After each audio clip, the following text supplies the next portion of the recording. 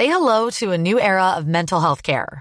Cerebral is here to help you achieve your mental wellness goals with professional therapy and medication management support. 100% online. You'll experience the all-new Cerebral Way, an innovative approach to mental wellness designed around you. You'll get a personalized treatment plan from a therapist, prescriber, or both in a safe and judgment-free space. Your Cerebral therapist or prescriber will outline a customized plan with clear milestones along the way, so you can get to feeling your best. With Cerebral, you're not alone in your mental health journey. We're here to empower you to live a fulfilling life. So take that first step towards a brighter future and sign up today at Cerebral.com/podcast and use code ACAST to get 15% off your first month. Offer only valid on monthly plans. Other exclusions may apply. Offer ends July 31st, 2024. See site for details. This will certainly have an adult theme and might well contain strong scenes of sex or violence, which could be quite graphic. It may also contain some very explicit language, which will frequently mean sexual swear words. What do you like listening to? Chart music. Chart music.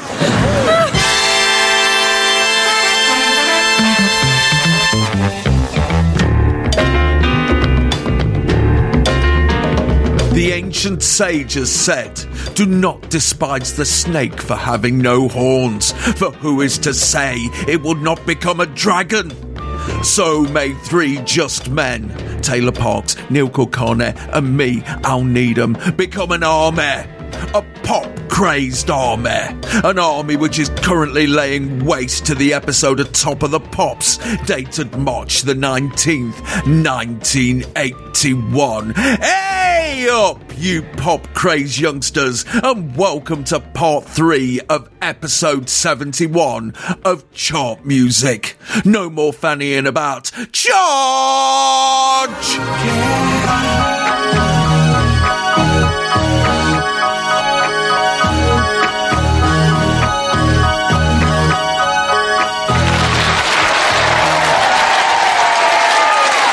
One of Britain's best singers, Colin Blunstone, to go with Dave Stewart and What Becomes of the Broken Hearted. Excellent. Well, you better, you bet. It's at number 9. And here on Top of the Pops, The Who.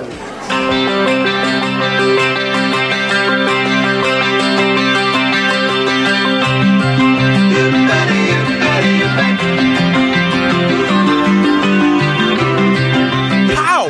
Surrounded by 4 ladies with voluminous amounts of hair and one lad with his jumper tucked into his jeans, tells us that Colin Blunstone is one of Britain's best singers before fucking up the intro to the next single, which is You Better You Bet by The Who. I think Powell was going for something like, You better you bet we got the number 9 single next. Yeah. But he didn't. No, he pulled out of it. Formed in London in 1964 from the ashes of the Detours, The Who are the fucking Who. The last time the pop-crazed youngsters chanced upon the band as part of their Thursday evening pop treat was in August of 1978, when the video of Who Are You was aired, and since then, much has happened. A month after that, Keith Moon was found dead in his flat, leading Pete Townsend to almost immediately rush out a statement that the band would continue, and they eventually got in Kenny Jones, formerly of the Small Faces, and the Faces. They spent 1979 continuing to draw a line under their career up till then, working on the retrospective film The Kids Are Alright and the corresponding soundtrack/compilation LP, working on the film Quadrophenia, and returning to the stage at the Rainbow before playing a tour of France, Scotland, a gig at Wembley Stadium, and one at the Zeppelin Felt at Nuremberg.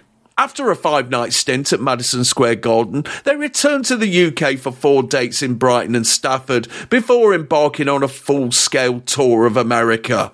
However, 3 dates in, 11 people were killed in a pre-gig stampede without the band's knowledge. But they decided to carry on the tour and finished 1979 with a gig at Hammersmith Odeon. The band went on hiatus for the first half of 1980, with Daltrey working on the film McVicar and Townsend finishing off his second solo LP, Empty Glass, but reconvened in July to commence work on their 9th studio LP, Face Dancers, which came out last Monday. And this is the lead-off cut from it. It's the follow-up, of sorts, to Long Live Rock, the 1972 track which had been available on Odds and Sods since 1974, but was put out in 1979 to accompany the release of The Kids Are All Right, and it got to number 48 in May of that year. This single was released 3 weeks ago, and it immediately entered the charts at number 35, leading to an invite on Top of the Pops, which helped it soar 19 places to number 16. And this week, it's jumped 7 places to number 9. So here's a repeat of their appearance from a fortnight ago. They're first in the Top of the Pops studio since they did 515 in October of 1973. Chaps, that Wembley gig I mentioned earlier, it sounds extremely heavy manners. 80,000 people jammed into Wembley in the middle of August, and someone thought it was a good idea to sell gallon jugs of scrumpy at £4 each, which rendered punters legless and puking their ring after half a pint, and resulting in brawls between old rockers and younger mods who had seen Quadrophenia the night before and were well dischuffed that the support act was AC/DC and not the Lambrettas, right. Followed by the discovery that there were no tubes running afterwards. Great times. The same happened when they played Charlton Football Ground in 1974. It pissed down with rain, and basically, like, you thought there'd been some fights there when there was a football match on. You should have seen the Who concert, by all accounts. But yeah, being the mod lion that I was at the time, you know, I always had at least one Who badge as part of my clanking in, even though I actually didn't own any of their records. I mean, I bought Rough Boys by Pete Townsend the previous year, so you can imagine my anticipation of seeing the Who on Top of the Pops, can't you? Because this was the thing, it was, right, they're mods, they're a mod band, why are they acting like Grebs? I remember seeing in Smash Hits the lyrics for Long Live Rock in 1979 and thinking, hang on a minute, what's this bollocks? Yeah. It is weird because there's a nationwide piece about the Who playing the Rainbow in 1979, and you can see loads of yous in parkas queuing up outside the Rainbow, including one twat who's written Tamla Mowtown with a W on the back of his parka. you know, not for nothing do they call Detroit the Flymo City. You're supposed to be mods, and here you are not being mods. What's going on here? Yeah. So yeah, a very confused young lad I was. Now, this period of the Who it's a bit unsettling. It has to be said. They've gone all in on a specifically Avenses, specifically early middle-aged male aesthetic, which burnt out very fast, but it's very distinctive when you see it. Nicholas Ball as Hazel, Paul McCartney's Rockestra, I Won't Let You Down by PhD, the video to Street Cafe by John Lodge. Right. Jeans, white trainers, bomber jackets, all scruffy but expensive. It's the first attempt by white British rock and rollers to age without complete surrender. But there wasn't yet a template of what to do and what not to do. They were just winging it. So you end up, you got a little dash of the new fashions here and there, like Pete Townsend's eye makeup and, you know. But Townsend is in yet another midlife crisis here, drinking too much, doing coke, getting chucked out of nightclubs, in between worshipping his Eastern guru and lecturing everyone about the healing and unifying powers of rock. Oh, and having an affair with a woman young enough to be his daughter while still trying to hang on to his family, and trying not to be in the Who while forcing himself to stay in the Who. And what makes this simultaneously more interesting and more annoying is that all of this went into the music. And that's precisely what this song is about, lyrically and spiritually. It's about that affair he was having and all that self-doubt and self-loathing, funneled as usual through an uncomprehending Roger Daltrey with televangelist hair, thinking that a brand new scarf tied around the neck with a big Rupert Bear knot Yes. under 100-degree studio lights. He looks like the most violent Rupert the Bear there's ever been. Yeah. You want to come and join in all of my fucking games, you slag? I'm the fucking hardest man in Nutwood. Yeah, it's a little bit of country squire, little bit of tennis pro, bit of urban professional, but hey, this rebel ain't wearing no tie. Yes. But this depressing stuff is also what I kind of like about this silly and objectively not good record. Right? I'm quite intrigued by the purity of expression of that very specific mood and style and mental state, because it's unusual in rock music. This is about people reaching an age where their rock and roll preoccupations and addictions now seem incongruous and anachronistic, but they can't shake them. And they haven't yet developed a new vocabulary or style to carry those things with them into middle age. So the album that this single is from, Face Dances, is the worst Who album by some distance, because it's all like this. Right. Yeah, late 30-something, self-loathing, very self-conscious, loads of goofy lyrics about nothing, and all these bitty songs like this one where Pete, and this happened all the times he got older, where Pete just doesn't have faith in any of his riffs or melodies to carry the whole song. So he makes the songs into sequences of bits jammed together like a mini suite. Like Simon Reynolds once said, he's like a weird hybrid of pub rock and prog rock. And they never flow. You're trying to follow the song. That's pub rock, which sounds fascinating. You know, they spit at the camera and then write the lyrics out. But so none of these songs flow.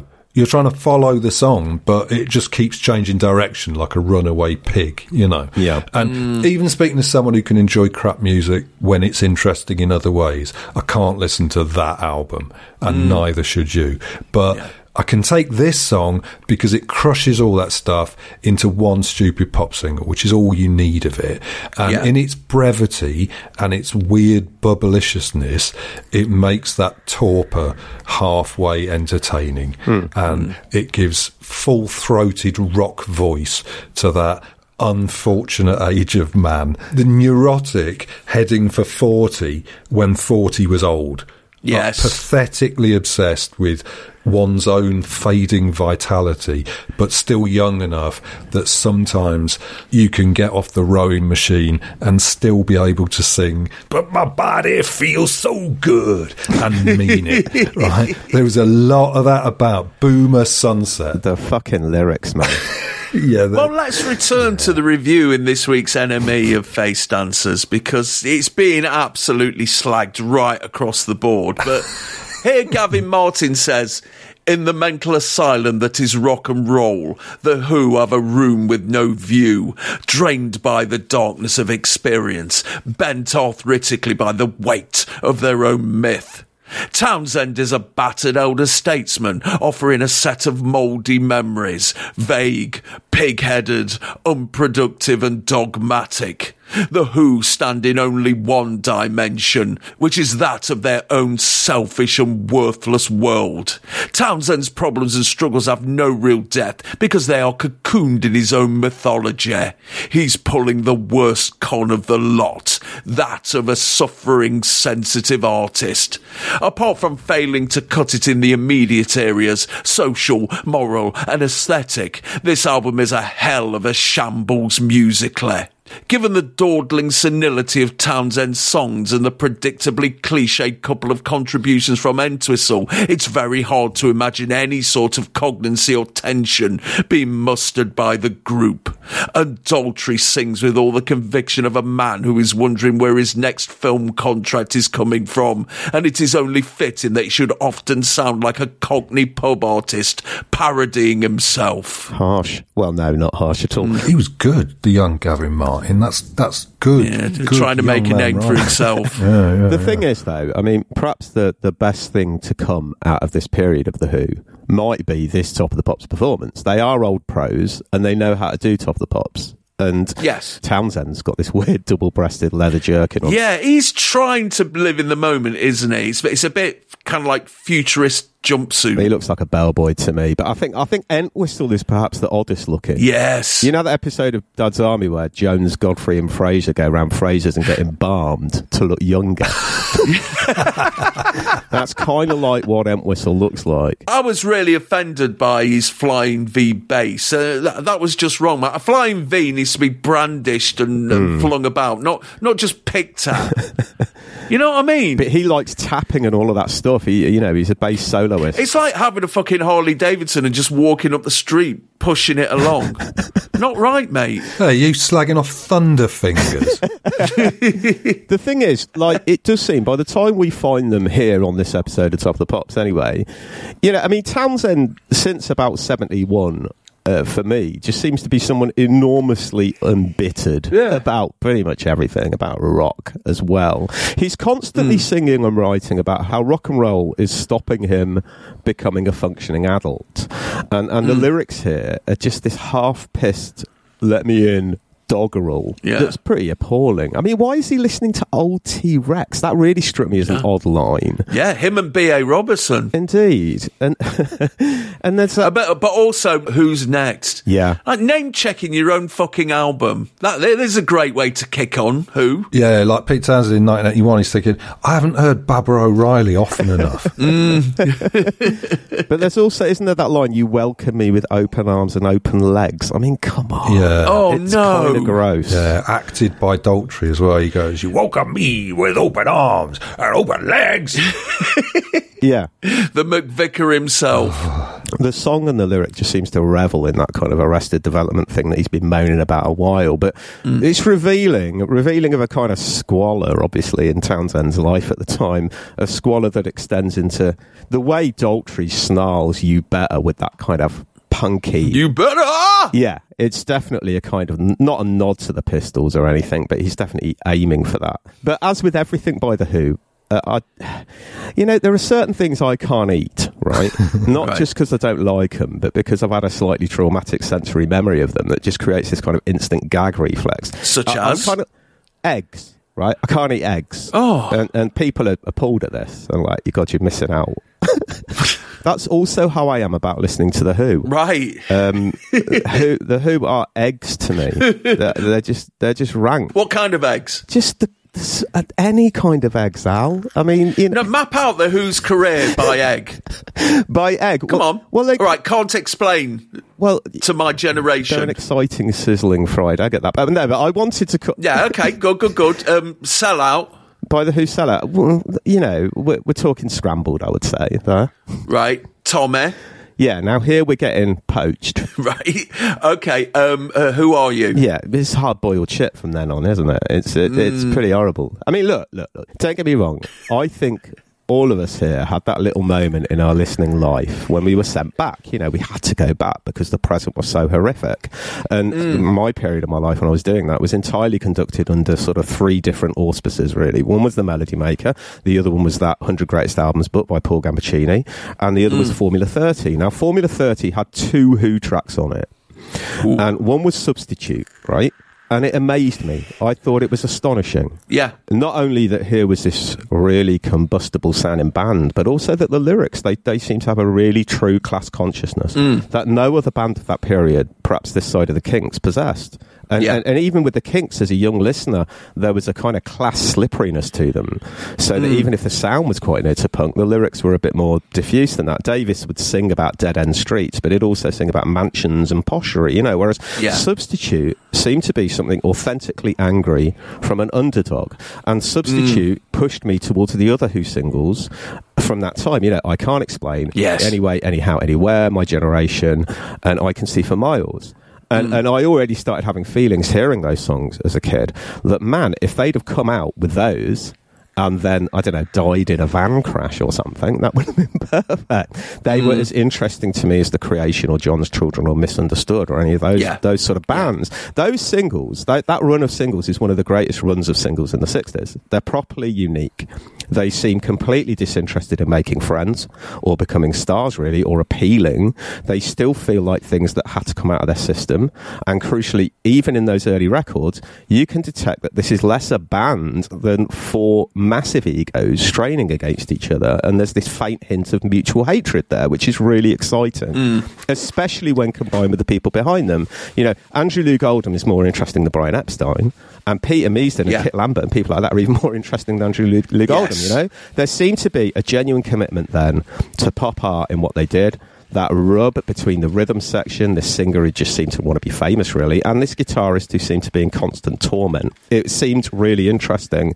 But then, you know, you watch Monterey Pop and you see Hendrix kill them. Yes. And, you know, the other song on Formula 30 was Pinball Wizard, right? And that's clearly a later band. Yeah. Unfortunately, feeling a bit more like Townsend's Baby and feeling a little sort of less chaotic, more like a band. And like a twat, you know, I got out Tommy at the library.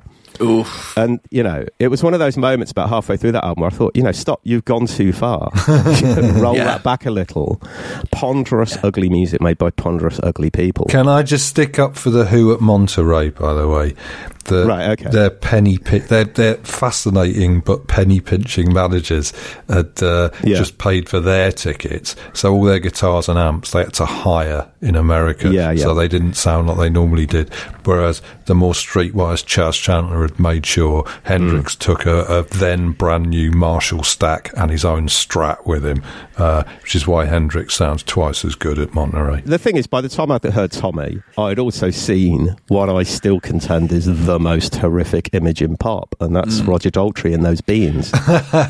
And even knowing that, you know, he nearly copped a dose of pneumonia from that photo shoot was sort of scant consolation, really. Yeah, Substitute was my in point as well, Neil, because it got re-released and it got in the charts in about 1976. Yeah. So, yeah, that was the Who to me for a long time. And then when I became a mod, I heard all the early stuff. It's like, oh, fucking hell, this is amazing. And I go all the way up to Sellout. I can't go any further. As soon as the fringes and the perms appear, that's me out. To me, they're a definitive singles band that perhaps should have stayed as a singles band. But I mean, you know, they're one of those bands who I'm pushed towards, you know, my entry points quite often, and I just can never do it.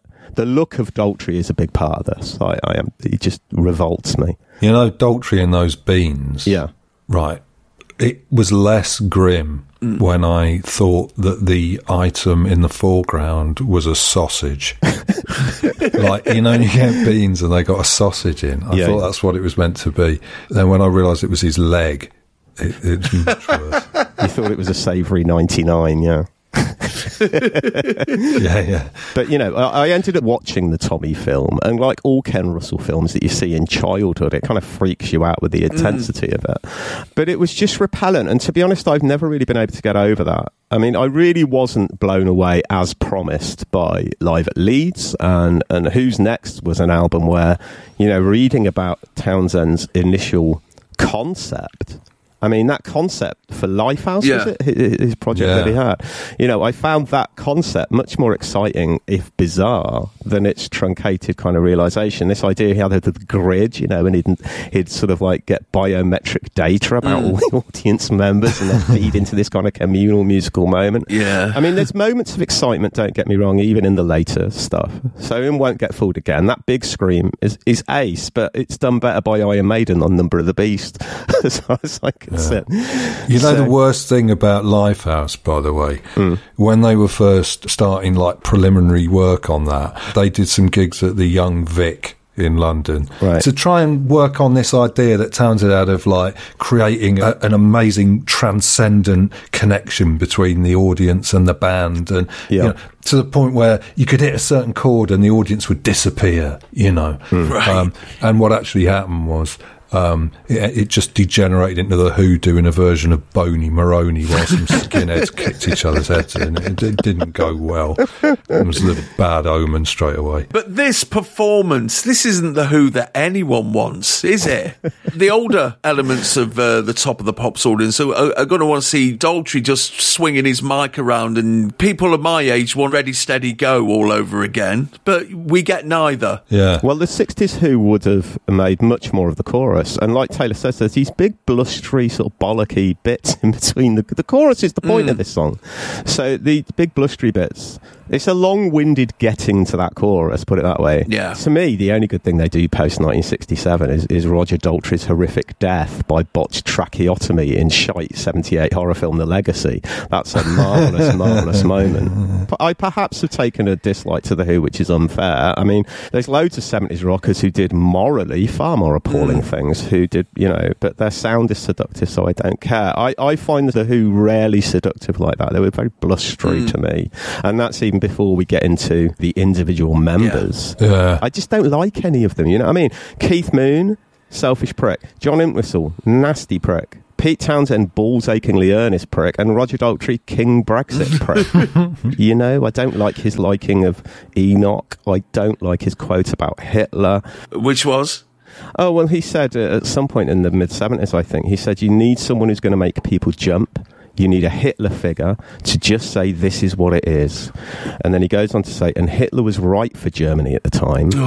They were really being shit on. He turned out mad in the end. But when he started, he was there. He just did marvellous things for the German people. You just need a Hitler figure internationally for kids.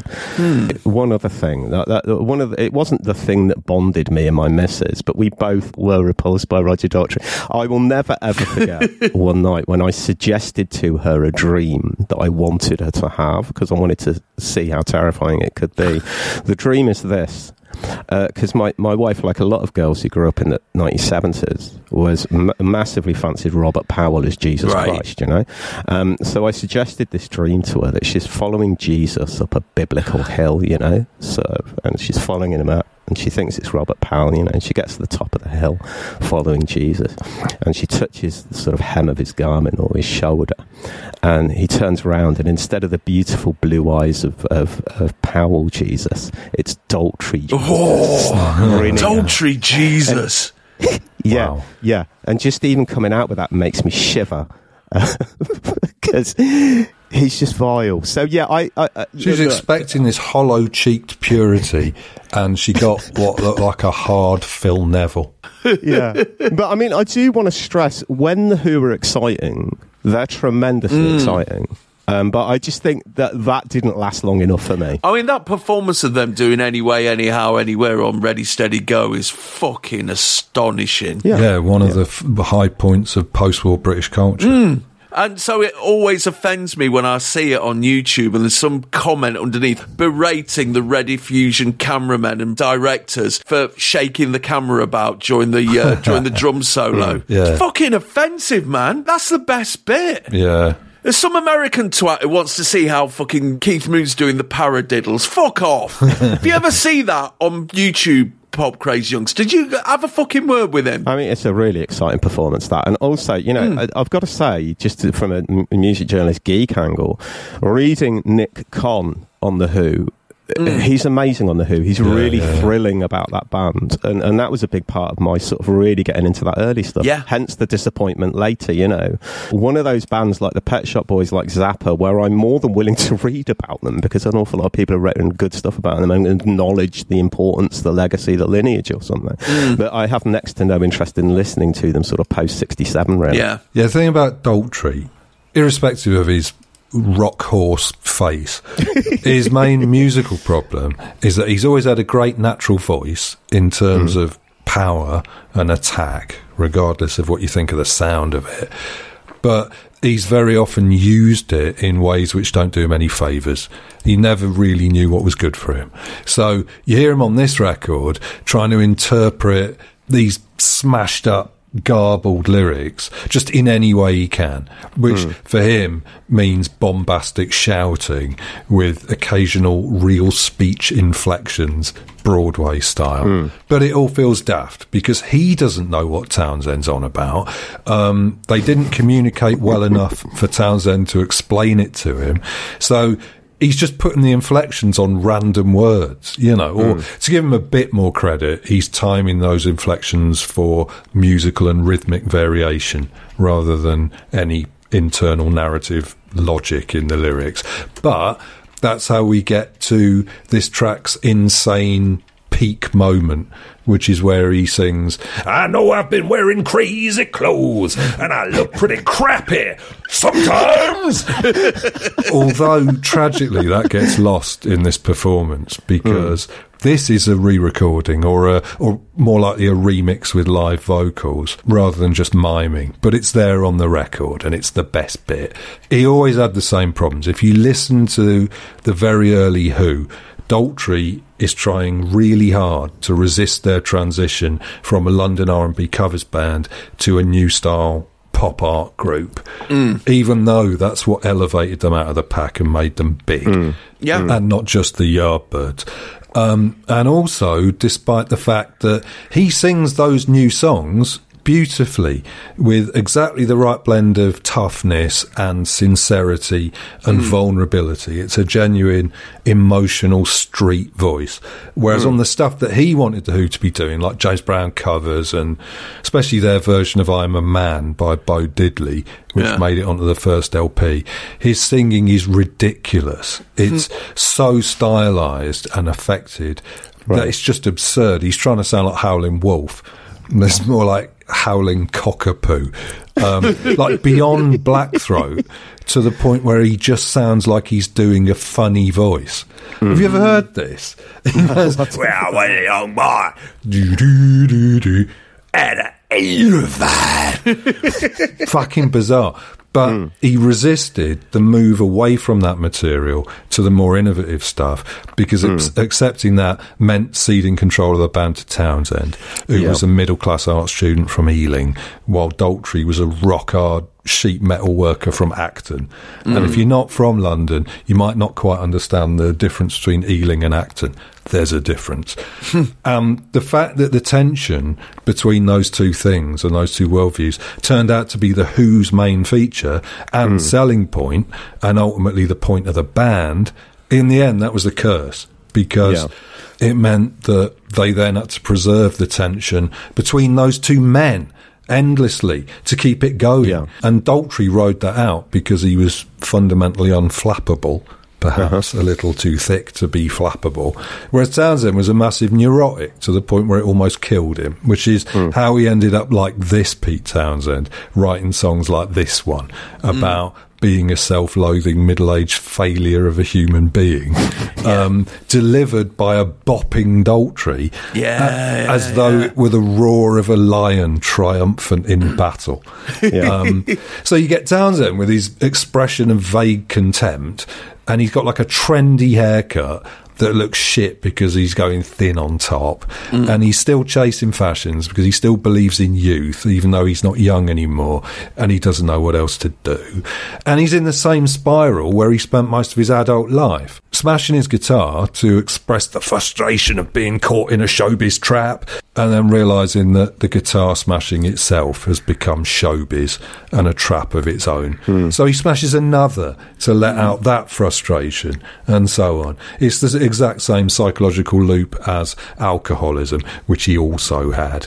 And at the same time, this is why he became such a key figure, especially for critics in the 70s. Like his life and career working with Daltrey was the perfect illustration of that tug between art and showbiz, or principles and commerce, with which rock music discourse was obsessed for 20 years. And because he was the most articulate and verbal and self-analytical of that generation, he was very aware of this conflict, and it became an obsession, this perpetual self-flagellation, you know. And so everything he said and did after about 1969, he's like an old dissident, endlessly picking over the failed revolution, except from a throne rather than from a prison cell.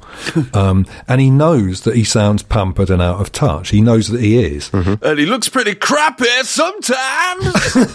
And he feels guilty about that as well. And we're supposed to care. And it's awful, really. Like, the perfect Pete Townsend story from this period which I'm sure everyone knows, is the night that inspired the song Who Are You, when he went out in Soho and bumped into Steve Jones and Paul Cook from the Sex Pistols in a club, and he went into a half-hour rant about how they had to save rock and roll from stagnation and wipe away the useless old cunts like him because they were young and valid, and he's a rotten old drunken has-been who should be burnt up in the fiery cloud of their lift-off. And Jones and Cook just sort of sat there shuffling nervously, no idea what he was talking about. And then when he finished, they asked him when The Who were going to be touring again. Yes. Because The Who were their favourite group. Yes. And Townsend screamed, went off his nut, tried to hit someone, and shortly afterwards was ejected from the nightclub. Oh. He might have made a better critic, perhaps. I mean, he might have been a good writer about music. But I mean, the thing is, these neuroses, don't get me wrong, a lot of neuroses can be part of rock and roll, but it's precisely those neuroses that stop rock happening sometimes. The excitement of rock and roll happening, at least. Yeah. I mean, I find Townsend a really interesting figure. And when I've ever sort of read him talking about music, he's very insightful. And he's a smart chap.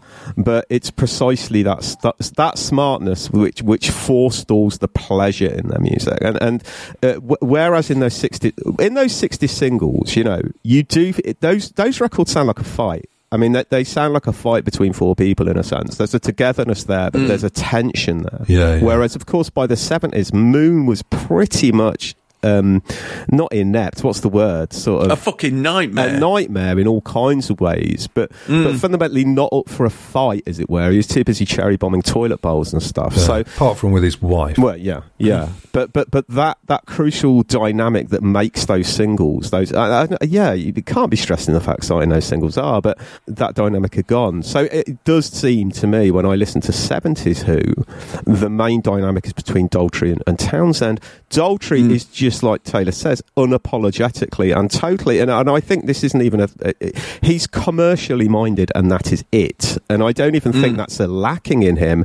I just think that's what he sees music as. Yeah. And that he doesn't want to go back to working in a sheet metal factory. Yeah. Or a trout farm. The way they're being presented on Top of the Pops, it's like, here are the great survivors of the 60s who have picked their way through the wreckage of the 70s, and here they stand ready to face a new decade. But out of all four of them, and you'll notice we haven't said one thing about Kenny Jones, because there's absolutely nothing to say about it. He's just a drummer, and that's how he's treated. Yeah. But out of all four members of that band, only one of them looks anywhere near ready to kick on into a new decade. Yeah. And the problem is, he's got to funnel everything through Daltrey, who just wants to carry on being the rock horse. It's a curse for Townsend, because Neil's absolutely right that he was a good rock critic, and he considered himself a good rock critic and said so on several occasions. And the curse, and I don't know if you find this, but I certainly do, the curse of having naturally good critical instincts is that you end up turning them on yourself. And it can paralyse you in some ways. Yeah. It's impossible for me to look back at anything I wrote when I was like, you know, in my 20s or 30s and not think it's disgusting, because I know I could do it better now. But that's not healthy, right? That's not a healthy way of looking at your life. That's really only like an inversion of Pete Townsend, who looks back at when he was 20 or 21 and thinks, oh, I'm shit now and I was great then. You know, the exact opposite of most people. Yeah. And the terrible thing is that, like me, he's right.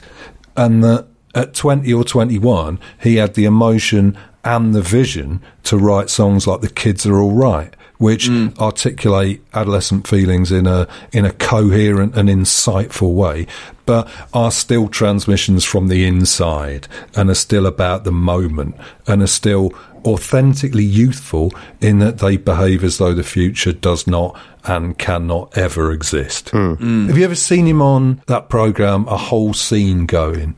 From 1965. Yeah, he's like 20 years old and he's obviously on speed and he's sat there twitching and he's taking questions from the audience. And it's the greatest interview with a rock star I've ever seen, because everything he says is brilliant and perfect. It's the one where he says the problem with rock music is when you start trying to introduce quality to it. He's going, the thing about our group, we haven't got any quality. And it's the audience can't understand him, and they're saying things like, well, why don't you try and put some quality into it? Yeah. And it's like, no, you're missing the point. It's rock and roll. It's not supposed to have quality. The quality is somewhere else. It's not where you're looking. Yeah. He knew all of this. He understood it, and he could articulate it. So when the future that he was pretending would never exist suddenly did exist, he stuck to this grand theme of youthful confusion, and he found himself writing about being a confused adolescent, which is not the same thing at all. And he couldn't hack it because he knew it wasn't as good.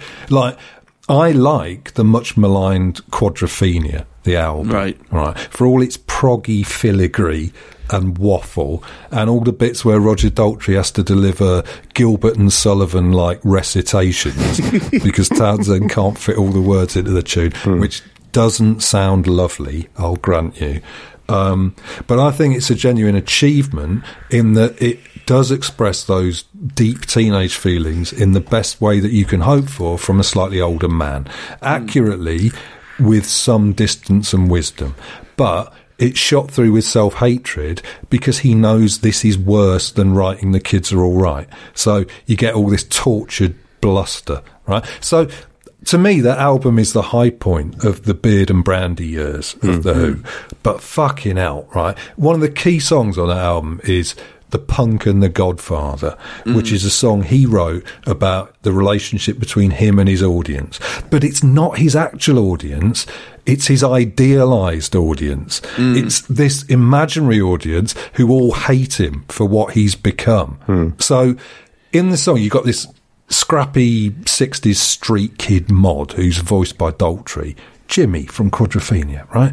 Addressing Pete Townsend himself. But it's the Pete Townsend of 1973, as though he's fallen back through a time warp. And it's a really overblown, high concept, pub prog thing. And it's the most thorough and unsparing self-immolation you'll ever hear in song.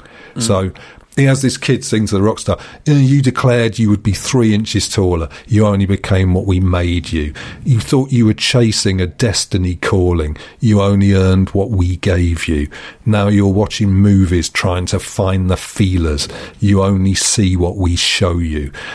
And he's inventing punk 3 years early, but top down. And it's not even actual punk, it's the music journalist concept of punk. Do you know what I mean? Yeah. And it did create that discourse because it was like a time paradox, because a lot of those original punk writers were old Who fans who'd grown up listening to this stuff. So in the middle section it drops out and you've just got the synth going me, me, me, me, and Townsend comes in with his wobbly high voice like a 12-year-old Richard Manuel off school with a cold. And in audible anguish, he sings back to this kid, I have lived your future out by pounding stages like a clown, and on the dance floor broken glass and bloodied faces slowly pass, the empty seats in numbered rows, it all belongs to me, you know. And it's really uncomfortable to listen to because you're listening to a breakdown formed into a song. But you can see why 70s music writers considered that more interesting than Wings.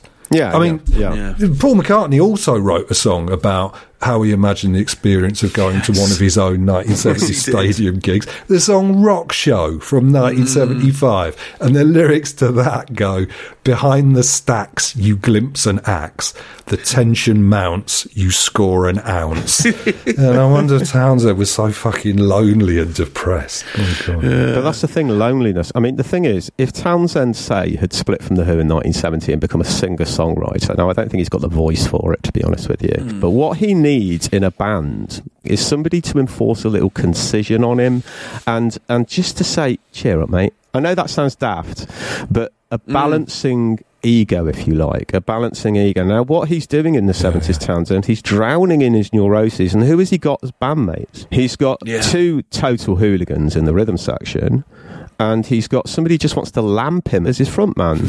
So, you know, he's not got that person saying, oh, maybe we could cut that. You know what I mean? Compositionally, the Who seem to be this thing that are constantly almost sickened by Townsend's indulgence, but without that indulgence, there is no band. I can't help but think, Chavs, about the terrible bind that The Who and Townsend in particular are in 1981, because, he's got a solo career on the go, and you get the feeling he'd like to keep it that way for at least a bit.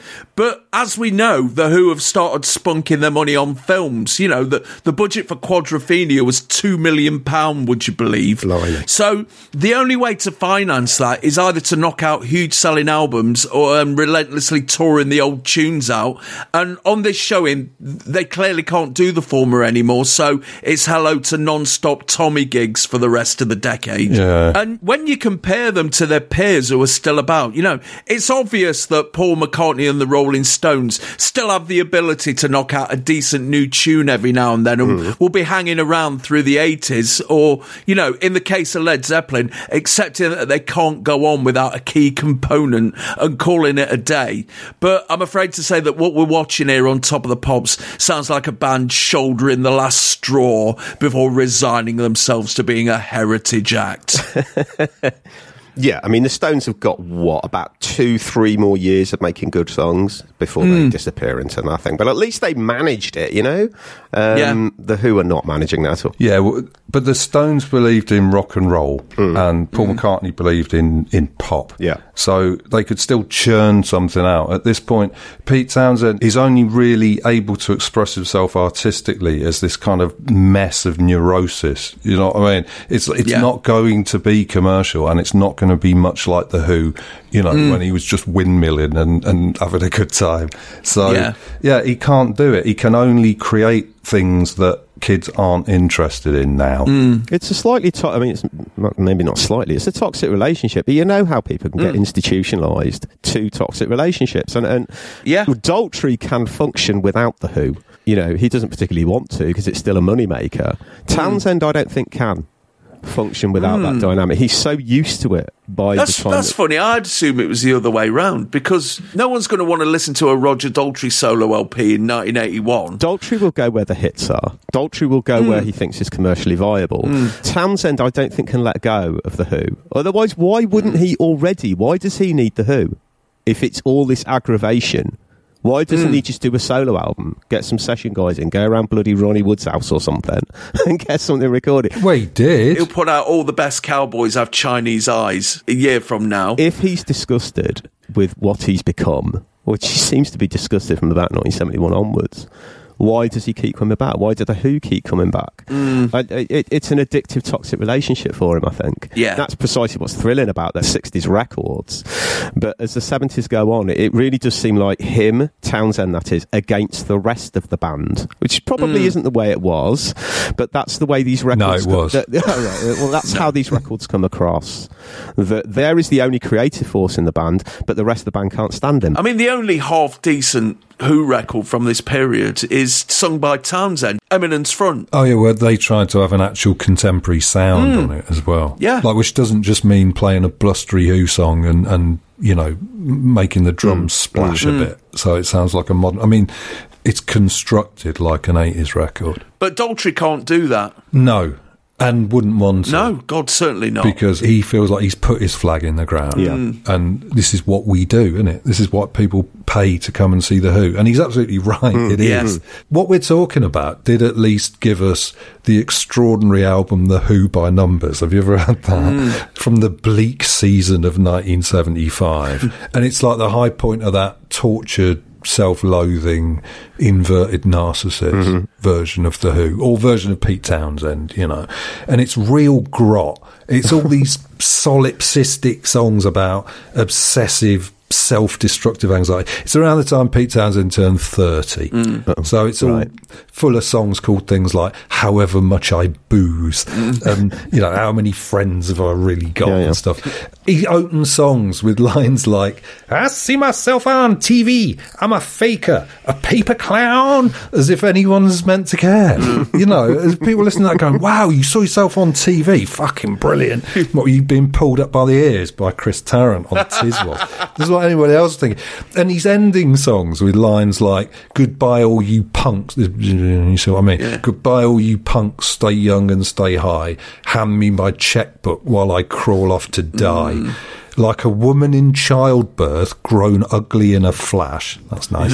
I've seen magic and pain. Now I'm recycling trash. Ooh. To which the only answer is, well, don't do it then. Yeah. And also, this is not something that ever seemed to hold back David Bowie or Can or Leonard Cohen or anyone else who was interesting and interested in their 30s. It just wasn't an issue because they hadn't nailed everything to their own youthful energy and frustration, dooming themselves to pantomime in later life. And of course that means Pete Townsend, trying to stay youthful, ends up sounding like the least youthful person on the planet. There's a line on The Who by Numbers which goes, I lose so many nights of sleep worrying about my responsibilities. Has there ever been a less rock and roll line than I lose so many nights of sleep worrying about my responsibilities? This is what Paul Weller was trying to dodge when he split up the Jam at the age of 23 and started wearing cycling gear and singing about Milton Keynes. He didn't want to be doing You Better You Bet in 1994. God, no. Well, it might have been an improvement on Oh Yeah, to be honest. But, that was the thinking. That's the thing. I mean, you know, as soon as you hit 30, to be honest with you, you start dwelling on the good times. You start dwelling on those bits of your past, you know, and a large part of the rest of your life is spent doing that. Don't get me wrong. It doesn't make for music. It doesn't make for rock and roll. I'm not saying you have to plaster on a smile and face a future, but, you know, perhaps get out of yourself a little bit would have been good for Townsend, I think. Have a drink. Have a drink, yeah. No, but from 71 onwards, I mean, look, I understand why. You know, he's lived through one of the most thrilling periods of pop music history and he's been a part of it. Yeah. But you cannot just spend the rest of your career endlessly, bitterly dwelling on that fact and what has been lost since. And I think if The Who were more of a, not democratic proposition, but I mean, Townsend had been challenged more rather than by a pig shit thick cunt like Daltrey, but somebody with, you know, ideas beyond pure commercial success. He would have developed better, but by the time we find him here, it's just endless. And I'm not going to say self-pity because, you know, Townsend would reject that himself, I think. It is slightly drunken, slightly red-eyed, self-piteous, but yeah, he's just endlessly from about 70 onwards, I think, just dwelling on the past. He can't get over it. That once he felt excited and now he feels dead. I mean, that's great. Turn that into one song. I'm not sure you can spin the rest of your career out of it. And he couldn't shake himself loose from Daltrey because Daltrey was his connection to who he thought he was writing for, which was like rough lads who, you know, can't express themselves, so they need somebody else to do it for them. And as you know, like a lot of lower middle class people, he felt like a link between the working class and the artistic middle class, and that's what he was explicitly trying to do. And it must have been soul destroying to him that the personification of the people he thought he was writing for was like, I don't want this. I don't like this. Can't we just do I can't explain again? Maybe the song's not about a nagging girlfriend who keeps saying you better. It's about fucking Daltrey.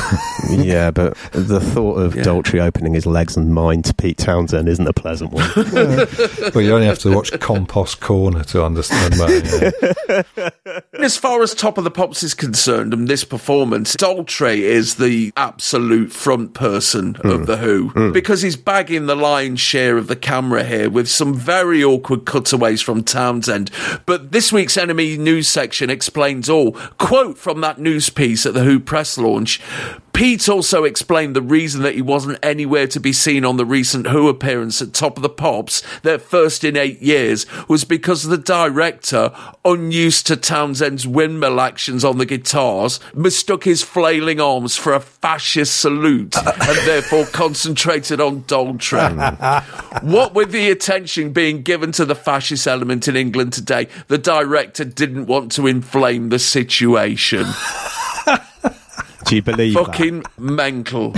Because the thing is, Townsend's holding up a raised fist. Yeah. But mind you, Donald Trump does that nowadays, because that's the right wing, isn't it? They always nick all the good left-wing stuff. Cunts. That might not be true, but I really hope it is. Yeah. Also, it means you get a lot of John Entwistle, which is like at least evens it up after years and years and years of TV appearances where you never saw John Entwistle. I was going to say anything else to say. Yeah, I interviewed him once, Pete Townsend, in the 90s. Really? Obviously. Not a proper in-depth interview, because people like me would never be allowed to do that. It was a thing for Rebellious Jukebox in Melody Maker, Right. feature where people would list their favourite records and talk about them. Was it face-to-face or a phoner? Face-to-face. I did it at his house. It's up by Eel Pie Island. Wow. So we were sat in the little recording studio built onto the side of his house.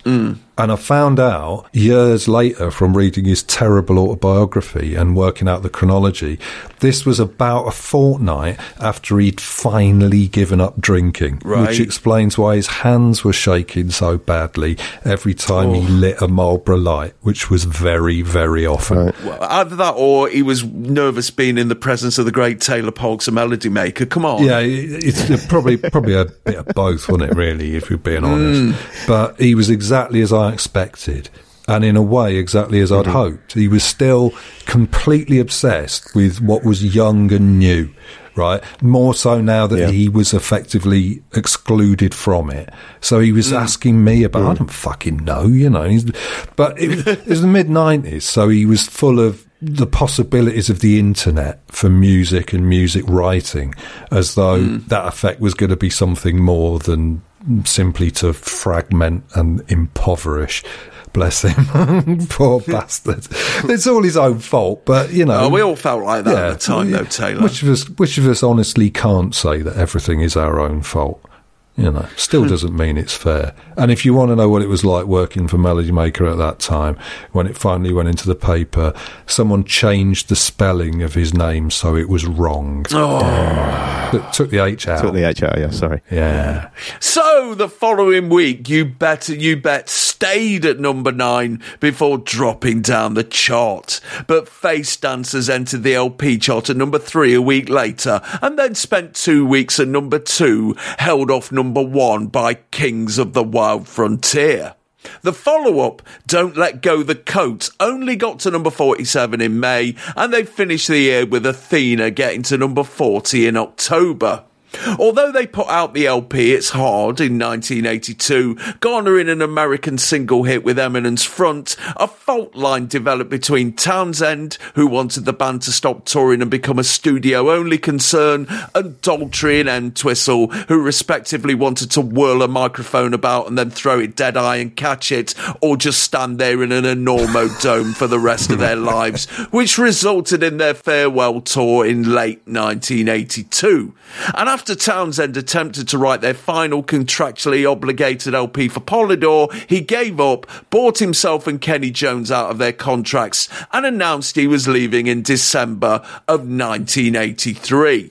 However, they reunited for their final gig at Live Aid in 1985, their final tour in 1989, their final gig in 1996, their final tour in 1999, their final tour in 2000, their final tour in 2002, even though John Entwistle died in a Las Vegas hotel the night before the first date, their final LP, Endless Wire, in 2006, their final tour in 2012, 2015, and 2016, their final LP, Who, in 2019, and their final tour, which finished last year.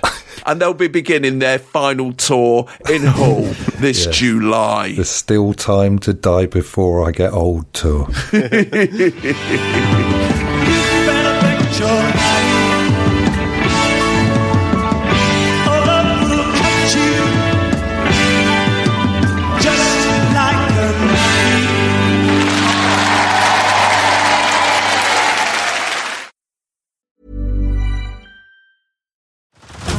Head over to Hulu this March, where our new shows and movies will keep you streaming all month long. Catch the award-winning movie Poor Things, starring Emma Stone, Mark Ruffalo, and Willem Dafoe.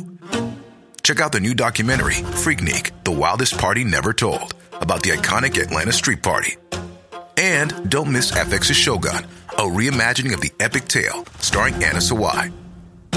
So, what are you waiting for? Go stream something new on Hulu. Say hello to a new era of mental health care. Cerebral is here to help you achieve your mental wellness goals with professional therapy and medication management support. 100% online. You'll experience the all-new Cerebral Way, an innovative approach to mental wellness designed around you. You'll get a personalized treatment plan from a therapist, prescriber, or both in a safe and judgment-free space. Your Cerebral therapist or prescriber will outline a customized plan with clear milestones along the way, so you can get to feeling your best. With Cerebral, you're not alone in your mental health journey. We're here to empower you to live a fulfilling life. So take that first step towards a brighter future and sign up today at Cerebral.com/podcast and use code ACAST to get 15% off your first month. Offer only valid on monthly plans. Other exclusions may apply. Offer ends July 31st, 2024. See site for details.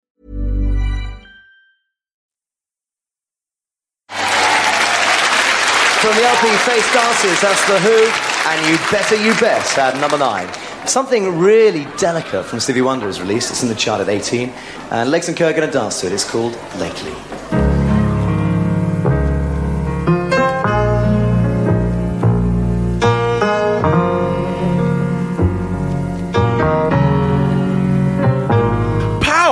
With his hand in his pocket and adopting a pose which my nonna would have described as slorming about, introduces something really delicate that's going to be emoted to by Legs and Co.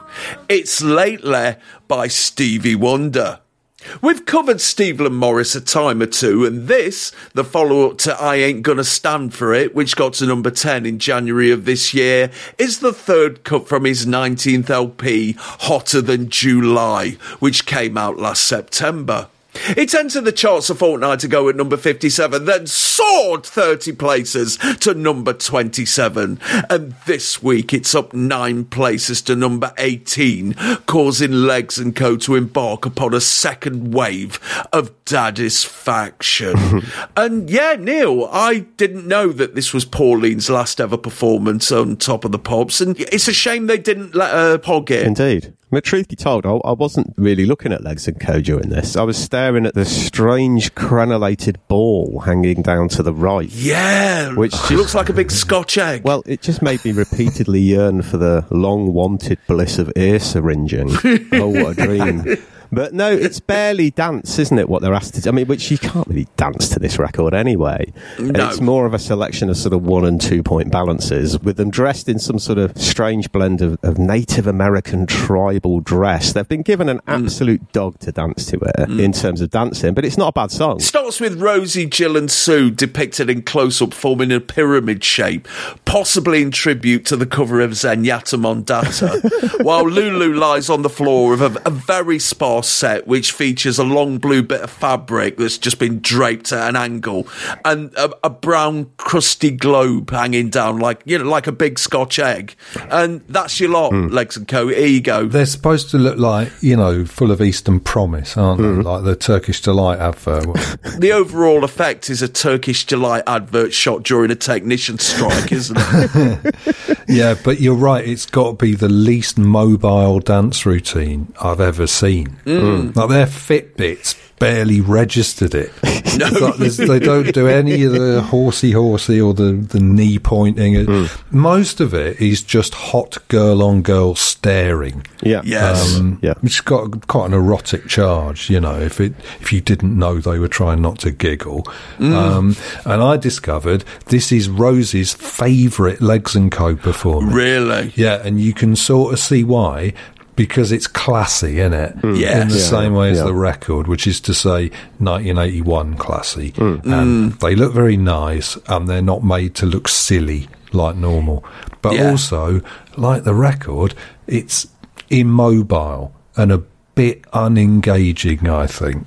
I don't know if that's a controversial view. No, it's not exactly controversial. I mean, for me, when I heard this track, because it's been a while since I've heard this track, well, they're being familiar with it, as we all were. I think, it's a fairly big hit. For me, it sounded like it wouldn't be out of place on the oft-forgot Stevie album that I think everyone should listen to the most, in a way, Fulfilling This First Finale. It sounds like something off that. It reminds me of something like They Won't Go When I Go. Yeah. Or kind of a ballad off Songs in the Key of Life, something like Ask. So it's a good song. It's a good song, but yeah, its immobility is part of its point. It's kind of a static song, and consequently the dancing reflects that. I can't believe it's a favourite, but perhaps it's precisely, it's that classiness, that staticness that puts it in her affections. Yeah. But yeah, I wasn't looking at Legs and Care. I was looking at that weird... What is it? What is that thing meant to represent? I can't quite get it. Did they nick it off a set of Blake 7 or something? It does look like something like that. It's probably got eyes on the other side or something, I don't know. But the song, is this Stevie Wonder's last great ballad? I fucking love it. Well, what ballads has he done after this that we should be aware of? Well, forget, I just called to say I love you. Well, this is it. Yeah. This is it. And that's the cut-off point, isn't it? Yeah. So we're not messing with Stevie after that, or even with that. Yeah. So, yeah. I mean, it's the Black American Talking in Your Sleep by Crystal Gale, isn't it? There's something going on behind his back. Yeah, I always say it's about Stevie Wonder, but with a lot of artists, you love the stuff that they did in one period, and then you hate the stuff they did in some other period. But with Stevie Wonder, I find this split happening on the same albums. Right. Like, there's always something that is the greatest thing I've ever heard, and then there's something that sounds like an ass. And it's unsettling to me, because obviously in terms of talent, Stevie Wonder is in the top circle, you know.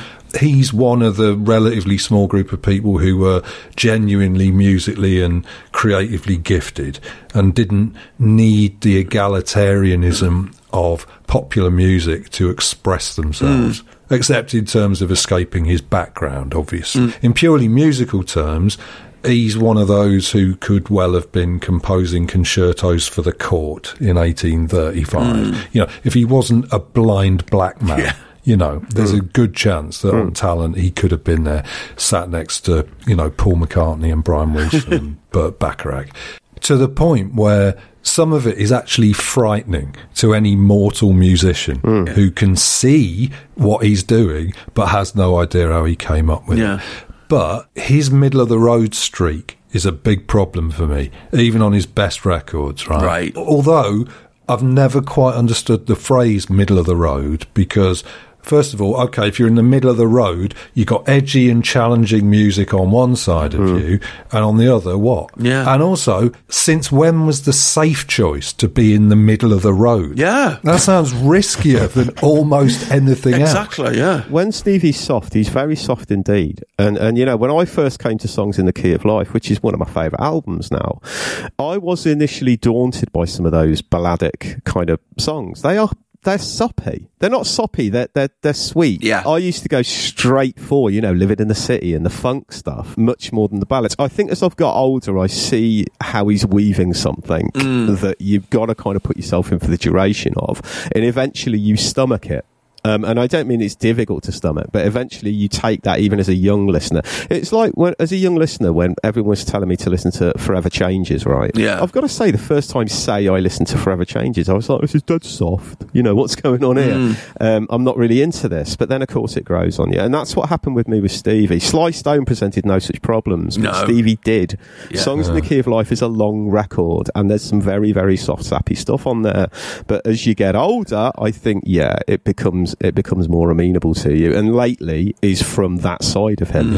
I haven't, I've got to admit, checked out the album that this is from, because I do kind of part company with Stevie after Songs in the Key of Life, really. I have the occasional moment when I go for The Private Life of Plants, but I mean, I sort of avoid 80s Stevie because of that horrible record that's coming down the pipe in a few years. The Secret Life of Plants. The Secret Life of Plants, I should have said. The Private Life of Plants kind of like suggests, you know, stamen action. Indeed. I think what it is, I can take some people's middle-of-the-road leanings, because what happens is it gets mixed in with what they usually do, and the amalgam that comes out is unusual and interesting. Like Forever Changes, it's like there's that little bit of middle-of-the-road strings mixed in with this like psychotic, sort of unpleasant man music. But Stevie's command of music is so effortless that when he decides to do middle of the road, he just snaps his fingers and it's just instant, super slick middle of the road. There's no errors or mutations. He just does it. and there it is. And I never like it, you know. And I mean, I like all the different kinds of music. Disco, classical, military band. Yeah. I think that's all of them. But I struggle with this kind of thing. You know, You Are the Sunshine of My Life and all that. Like stuff from his good period, and I don't like it. Right. You know? And this is a superior slick ballad because it's by Stevie Wonder before he completely lost it. And I like some things about it. I can appreciate the way that the hook line rises up quickly and then slowly flutters back down again like an autumn leaf. It's very smartly done. And it worked because I remember this being on the radio at the time very clearly. And at this age, I was aware of the charts, but I only registered the stuff that was actually memorable. Yeah. So it's clearly not terrible or forgettable. It just doesn't do anything much for me. It's like it's too nicely done, you know. So it just has to join a bunch of other Stevie Wonder records with a bunch of Kate Bush records, Weather Report, you know, Paul Simon, stuff that I can see is good. I just don't respond to it. I heard this on the radio once and I just burst into tears, man. Oh, mate. Oh, I envy you. I was just going through all manner of shit with my girlfriend at the time. And I was in the paper shop getting some Backy and Rizzlers before going to work, and it came on and it just stopped me in my tracks and just fucking lost it, man. Yeah. Which is something I wouldn't have done in 1981. He would have been like, oh, can we have something else, please? Yeah, you do need to fall in love and get your heart broken to understand a lot of Stevie stuff. Yeah, I haven't really investigated Hotter in July as much as I should, but I do note in the track list, he does his own version of a song he wrote in the 60s for Tammy Terrell, which is called All I Do Is Think About You, which never got released. It's one of the greatest Motown songs ever. Definitely one of the greatest slow Motown songs ever. You need to investigate it. Only came out on CD a few years ago. It's fucking incredible. Video playlist. Yeah. But I mean, he's not in the studio, but No. in contrast to an awful lot of the 60s figures we're seeing this year, Stevie is coming out of this with dignity. Yeah. You know. Yeah, for now. For now. I mean, his last great single, to my mind, was Do I Do, a year later. But yeah, after that, gets hard. It does get very difficult. But fucking hell, what a run. Oh, yeah, what a run. If the only thing he'd ever done was Superstition on Sesame Street, he could have made 25 albums that sounded like fucking Mumford and Sons. It wouldn't matter. He did it. He did the greatest thing anyone has ever done in music. So the following week, Lately soared 12 places to number 6, and a fortnight later began a 2-week run at number 3. The follow-up, Happy Birthday, did even better, getting to number 2 in August, behind Green Door by Chicken Steven. 'Cause this time could mean goodbye.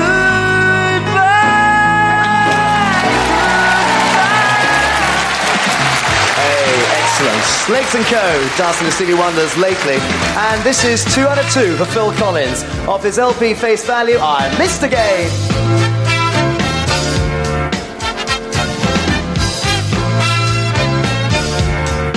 Hey, excellent, purrs Powell at Legs & Co. as he stands there with his free hand suggestively on his belt buckle in front of a few rows of kids who all look as if they've been made to sit in the corner and think about what they've done to Sharon Red. He then tells us that it's 2 out of 2 for the next act, Phil Collins with I Missed Again. We've chanced upon Phil Collins a couple of times in chart music, and this, his second solo single, is the follow-up to In the Air Tonight, which got to number 2 only a month ago, held off number 1 by Woman by John Lennon.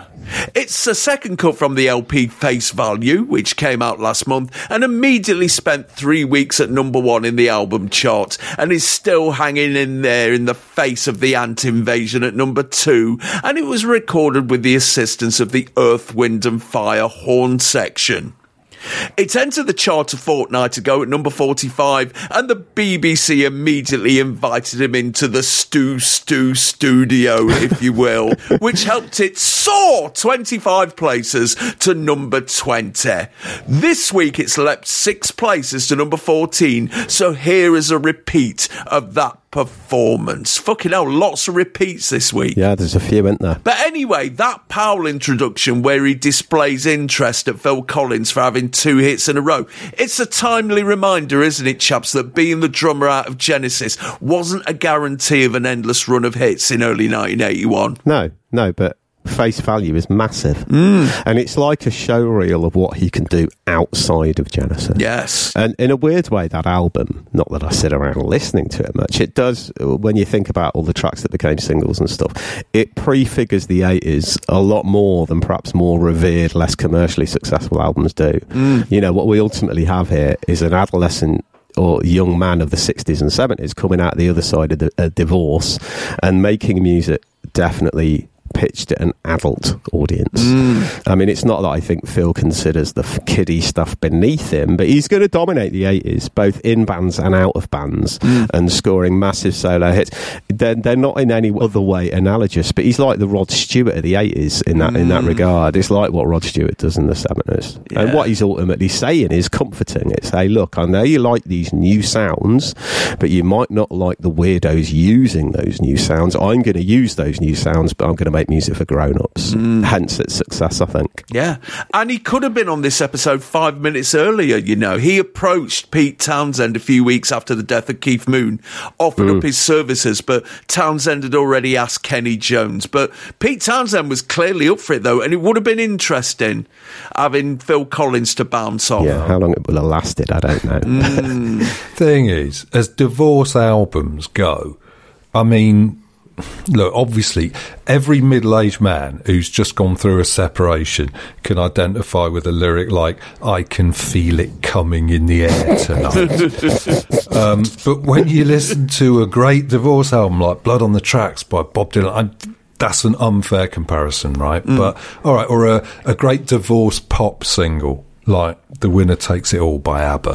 They're full of all these tiny insights and little chilling details with tragic resonance and all that stuff. And face value just seems like some old cunt moaning by comparison. And it's a difficult balance to get right between magic and some old cunt moaning, so they tell me. Yeah, the original title for chart music that was, wasn't it? But look, we should probably start with the paint pot on the piano. Round one of Phil Collins versus Dignity. And boy, does he come out swinging. Yeah, let's talk about the paint pot, because it's making a return after its debut when he did In the Air Tonight. We all know that his missus ran off with a painter and decorator the year before, and some people assume it's a wry comment on that, but allow me to direct you to chapter 10 of Not Dead Yet, his 2016 memoir. Quote about that tin of paint. In the Air Tonight comes out as a single in the UK on January the 5th, 1981. Within a week, it's at number 36, and I'm at the BBC, appearing on their nation uniting weekly chart show. How am I going to perform the song? I'm still not comfortable standing there with a microphone, especially on TV, so I'll play keyboards. And my engineer, roadie and factorium Steve Pud Jones says, I'll get a keyboard stand. Nah, looks a bit Duran Duran to me. Get a Black & Decker workmate, that'll do. Okay, what will we put the drum machine on? A tea chest. The tin of paint? That's because we're going for rehearsal after rehearsal, and the Top of the Pops producers are desperately trying to make this tea chest look interesting. So Pud just adds little bits. A paint pot? So there it is. Indeed, a DIY theme to that infamous Top of the Pops performance, but it has nothing to do with my wife going off with a decorator. Oh. That performance and that paint pot have come back to haunt me time and time again. I mean, it needs stressing here that he actually did work as a painter and decorator in the 60s when Genesis had just started up. And apparently this other bloke was actually a public school type who'd just lost his job and was acting as the real decorator's mate. So there we go. You think after hanging out with Genesis for 10 years, Phil Collins would be a little bit sick of being aced out by public school boys, wouldn't you? I never understood it, because I always thought it was a bit weird, Because you can't tell whether it's meant to be, you're sleeping in my bed with my wife, but in the daytime you're painting walls and I'm on top of the pops. Or, where horrible paint cunt took my wife away. Here is his emblem. It's a shame that cuckolder pop stars didn't use props like Phil Collins has done. Tony Blackburn could have pitched up on top of the pops wearing the nudie woman apron, like the one out of Robin's Nest. Yeah, you just think nowadays his wife would respond by putting a picture on Instagram of her sitting at a piano with a button mushroom on top of it. I'll tell you what's really funny when you look at him here, by the way. He's not even that bold. No. It's strange, isn't it? It's like how when you see on the buses now an Olive isn't actually particularly fat or ugly. It's like, you think, how did this happen? But anyway, the song, I've got to say, I think it's far superior to In the Air Tonight. Do you? Yeah, I do, yeah. And I'm saying it right now. Doing chart music has left me with a shocking revelation that I kind of get on with a lot of Aventis, Genesis and Phil Collins. And that's because Collins has pretty much taken over the band by now and he's leaning on his love of 60s black music. He's featured in the top 10 in Smash Hits' Bits section the other month. And he drops Earth, Wind and Fire, who he says has been his biggest influence over the past few years, the Jacksons, the Miracles, and his all-time favourite group, The Action, who I get into in a very big way in a year or two's time. Yeah. So when it came on the radio back in the day, it's like, oh, this is all right. And now, appearing on Top of the Pops after The Who, more of this, please. He seems really at ease, doesn't he, and comfortable. He sort of knows his own limitations, and so consequently, he's not going to try and look 80s, or dress up. Well, I mean, I know he's not that bald, but in contrast to the amount of hair going on elsewhere in this episode, he's comparatively bald. But he's this kind of dressed down, very approachable, avuncular figure. He's not going to put makeup on in any way, dressed differently in this new decade. And he actually tells us in this decade, that he can't dance. This song, it has a touch of ELO's Evil Woman about it as well, melodically. Oh, yes. Crossed with, as you mentioned, a kind of EWF vibe. The thing is, he's had the hit now, and he's consequently looking very relaxed. He looks like he literally just got the cab from his Guildford home, aforementioned, to do this. And who joins him on stage is a bit odd, because they look like cameramen in disguise, to be honest with you. Yes, they do. I'm not entirely sure if they had any part to play in face value at all. It's certainly not the original sax player on this record, because that's Ronnie Scott in it, and it's not him. Is Ronnie Scott the one playing the trumpet? I don't think so. Yeah, that would be odd. But Ronnie Scott, the Ronnie Scott. This new love for late 70s Phil and Genesis, have you actually dived into face value? Are you loving it out? No, I haven't yet, because In the Air Tonight puts me off. But I need to listen to Hotter in July and Face Value now. Because you haven't finished listening to Duke. No. And Abacab. Yeah. By this time, Genesis and Phil Collins are on a roll, man. They're shitting out the hits. And, as a curator of pub quizzes, I know that people will have difficulty in remembering who did what song. People think Abacab is a Phil Collins song. So I've devised a rhyme that I teach people to help them out. Ooh. And I'd like to share it with the pop crazed youngsters, if you don't mind. So, let's hear it. If the lyrics are gibberish, the song must be by Genesis. But if they whine about a cheating wife, that's Phil Collins. You can bet your life. So there you go. That's locked in there now, Al. I will never forget that. Yeah. Much like my sister's mnemonic for diarrhea, I will never forget that. Go on. Diarrhea is a difficult word to spell. Very difficult word to spell. So just let me lodge this in people's heads. Did it at Robert Redford's house one early afternoon. There you go. Whoa. Yeah, he's a strange man against whom to have a vendetta. But I sort of did. Like a lot of people after this, a few years after this, he was just below Dire Straits and weirdly 5-star in my personal rogues gallery at the time when I was a teenager. And it's partly just the fact that he was so brazen in his blandness. Like it was his selling point. It was like it was his personal brand, like Sheeran now, and that enraged me at a time when I still thought there might be hope. So to stay pure, I had to wipe my brain of the feeling that maybe In the Air Tonight was an imaginative and unusual record. And instead, just get exercised about stuff like the way he spent most of the 80s copying styles of black American music, past and present, which maybe he couldn't really pull off, in return for which he was worshipped by 2 generations of black American musicians who clearly knew far less about the subject than I did. But I'd hear 1999 by Prince, and then I'd hear Susudio by Phil Collins, and I just couldn't process how the latter was a fractionally bigger worldwide hit. In the same way that at that age you can't process how the world won't simply bend to your will, and reality won't bend to your own intuition of what does and doesn't make sense. You know, I mean, this was put out as the lead cut from Face Value in America, above In the Air Tonight. Yeah, it's more radio friendly. It is, yeah. Taylor, you weren't even persuaded by the proto-industrial grooves of Mama. I don't know. What it is with Phil Collins is that he wasn't just a good musician. He had actual imagination and feeling in his playing. Even though I don't like Genesis, right?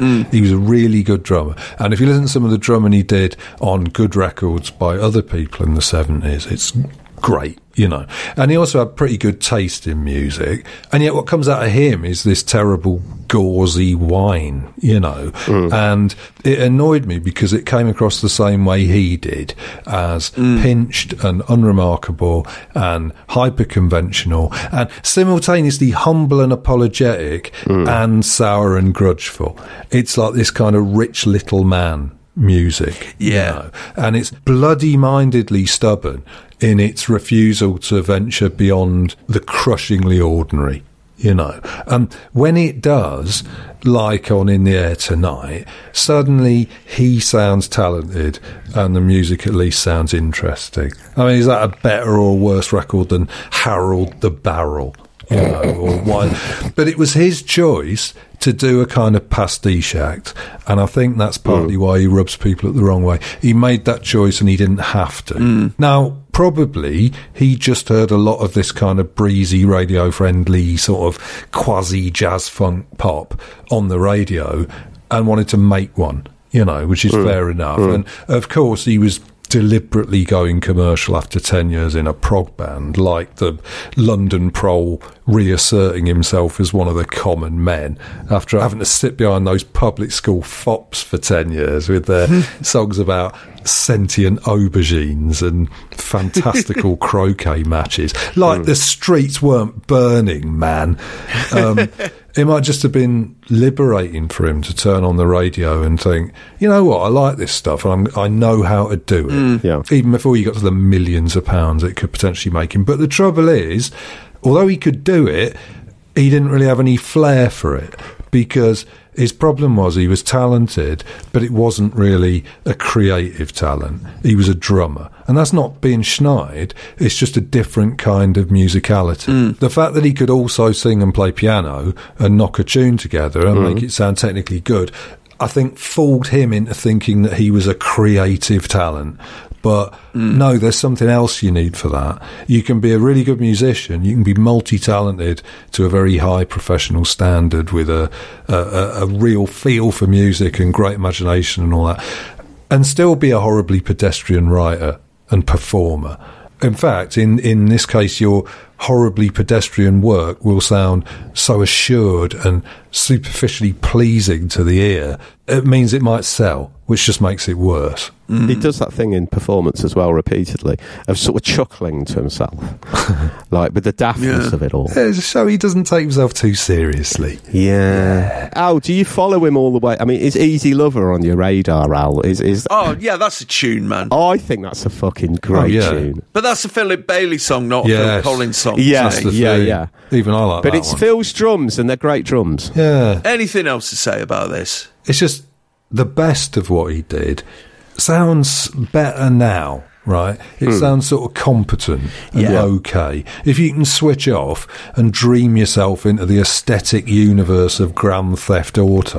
I was just about to say Grand Theft Auto. So you're essentially eating the carton empty. Yeah. But it's easy to forget at the time this was the sound of evil. Yeah. You know, it's the sound of upwardly mobile slime. Yeah. You know, and front lawns being concreted over and filled with pebbles and turned into driveways for new BMWs with disastrous effects on the local water table. Yeah. And it was also the sound of adult music, like popular, big selling music, which wasn't specifically aimed at young teenagers. You know, it's like every Phil Collins album should have come with a little sign saying, "Done roaming."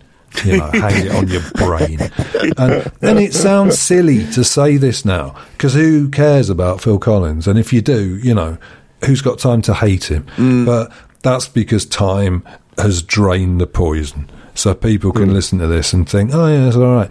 But we should probably remember what it was and what it was used for, you know. Yeah, and it's probably good to remember as well that his Motown covers that became big hits are some of the most horrible records of the 80s. Fucking hell, yeah. They're such defeated and defeating things. That shouldn't be forgotten either. Yeah. Face Value isn't an album I sit around listening to. I suspect it will be soon. I am going to get to it. By the way... You're not getting divorced, are you, Neil? No. It's just that by the time I caught up with all those 80s things that I hated out of principle and actually hear what they sound like. But do not bother, by the way, with The Police. And I don't mean ever, because some of their songs are pretty good, man. But their albums do not hold up. No. You know, I had memories of, because my sister was really into The Police, and I had memories of the album being good, but she's given me all her albums now, and I listened to a Police album the other day, and it was shite. So Which just one? don't bother. Oh, it's the first one, I think. Is it Outlanders D'Amour? I can't remember which one what it's called. I think it's just called The Police, isn't it? But no, Outlanders D'Amour. Outlanders D'Amour, yeah, dreadful. Best thing they ever did was Landlord, the B-side of Roxanne. But, do not bother with The Police. Too much jokes. Yeah. Not enough Copeland. Yeah. That's like Jefferson Airplane. Just don't listen to those albums. Say what, the thing about Phil Collins, I wish that his pent-up rage and resentment could have been given more voice, you know. And I don't just mean about his wife. I mean, it's almost fascinating.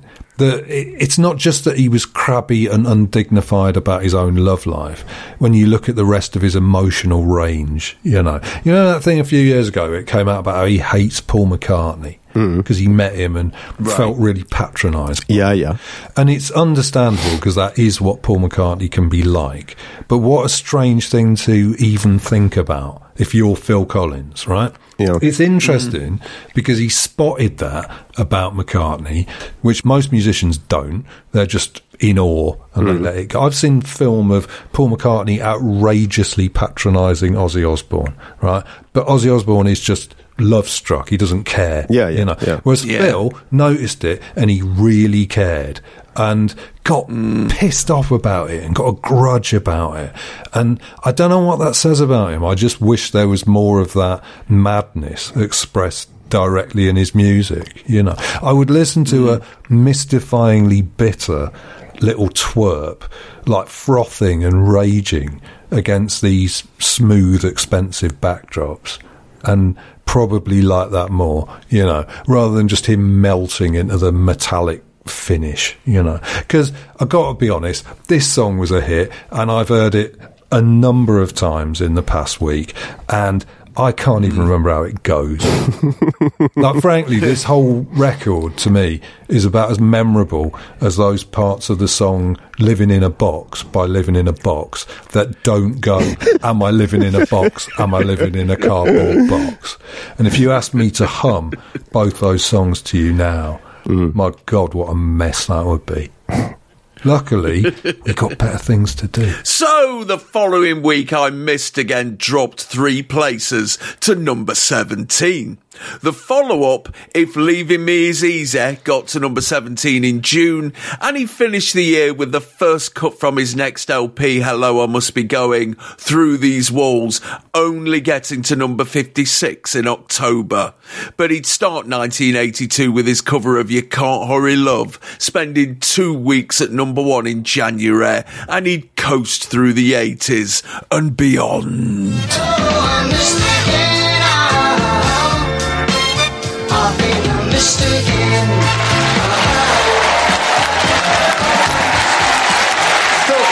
and I Missed Again. Excellent single, that. Well, the band who are going to represent us at Eurovision on April the 4th in Dublin have a name which is made up of a simple thing like orange juice and a bit of champagne. Don't let the chord go. It's got to be, and good luck to them, Bucks Fizz!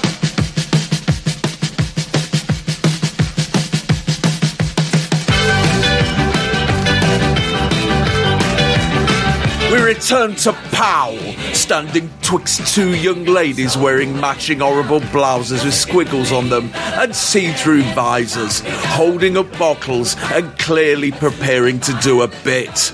Pow tells us that it's Eurovision time once more and explains the name of the group that are going to ride out to Dublin to defend our musical honour by getting one girl to hold up a bottle of orange juice and the other a bottle of champagne.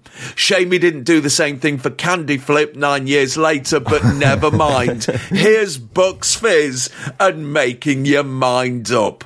We've become the definitive podcast authorities on Bucks Fizz since we started our odyssey on chart music, and this is the single that brought them to the dance.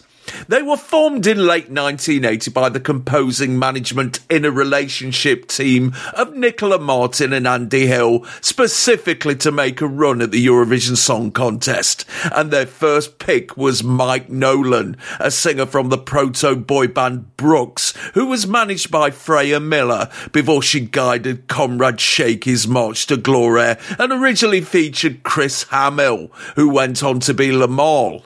He went off and recorded the demo of the song that they'd already written with Eurovision 81 in mind, this one.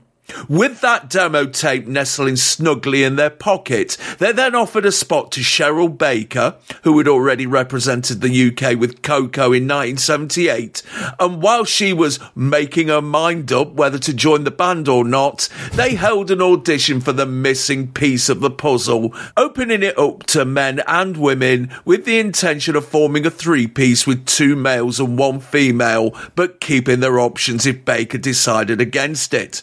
But they found it impossible to turn away the Italia Conti graduate and former Miss Pearly 1978, Jay Aston.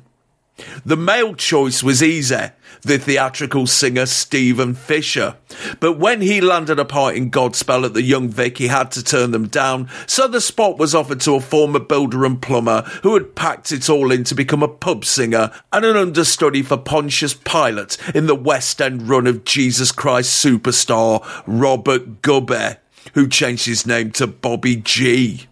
The brand new 4-piece immediately signed to RCA and was shoved into Pineapple Studios and put through a 2-day dance routine boot camp organised by Chrissy Wickham, the dark-haired one out of Hot Gossip, and 8 days ago they took part in a Song for Europe, not only crushing the favourites Liquid Gold and Unity, a 6-girl band which featured Kathy Hargreaves out of Grange Hill under their heels, but also battering Andy Hill's own band, Gem. RCA rushed out the single by the end of the week, and they were instantly adopted by the BBC and flung into a whirlwind of promotional appearances. And although the single hasn't charted yet, the BBC looks after its own. So, a full 16 days before they sally forth to Dublin to take on Bjorn Bingerbonger and his European ilk, here they are for their first ever Top of the Pops performance. Yes, Jay Aston, Miss Pearly 1978, chaps. Wow. Yeah. I watched Miss England 1978 just the other day, in fact. Of course you did, Taylor. Two worlds collide. Yeah. Cheryl appears as part of Coco, who were there as the failed British entry in the 1978 Eurovision Song Contest, dressed as a pride float from the planet Mongo.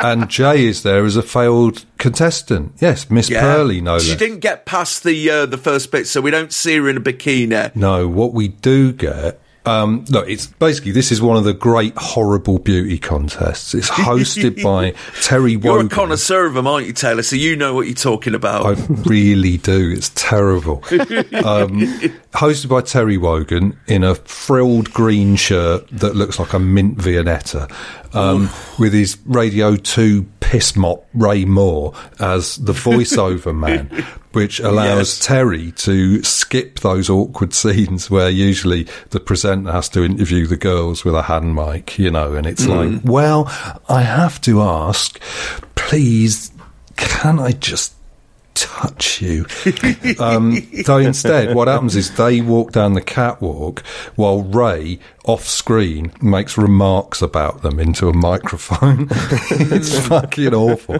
He says things like, Susan Cockett, 20 years old, and has in fact been involved in the National Child Development Survey since birth.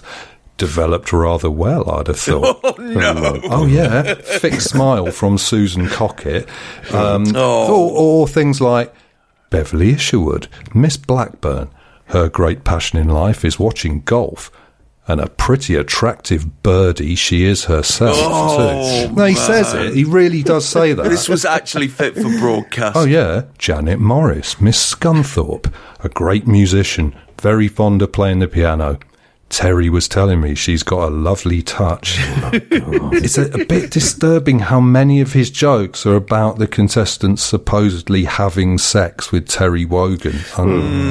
But his comments on Jay Aston are probably the worst of all of them. She comes out in a frock and he says, a rather interesting girl, very keen on weight training, and she picked up a train to get here tonight.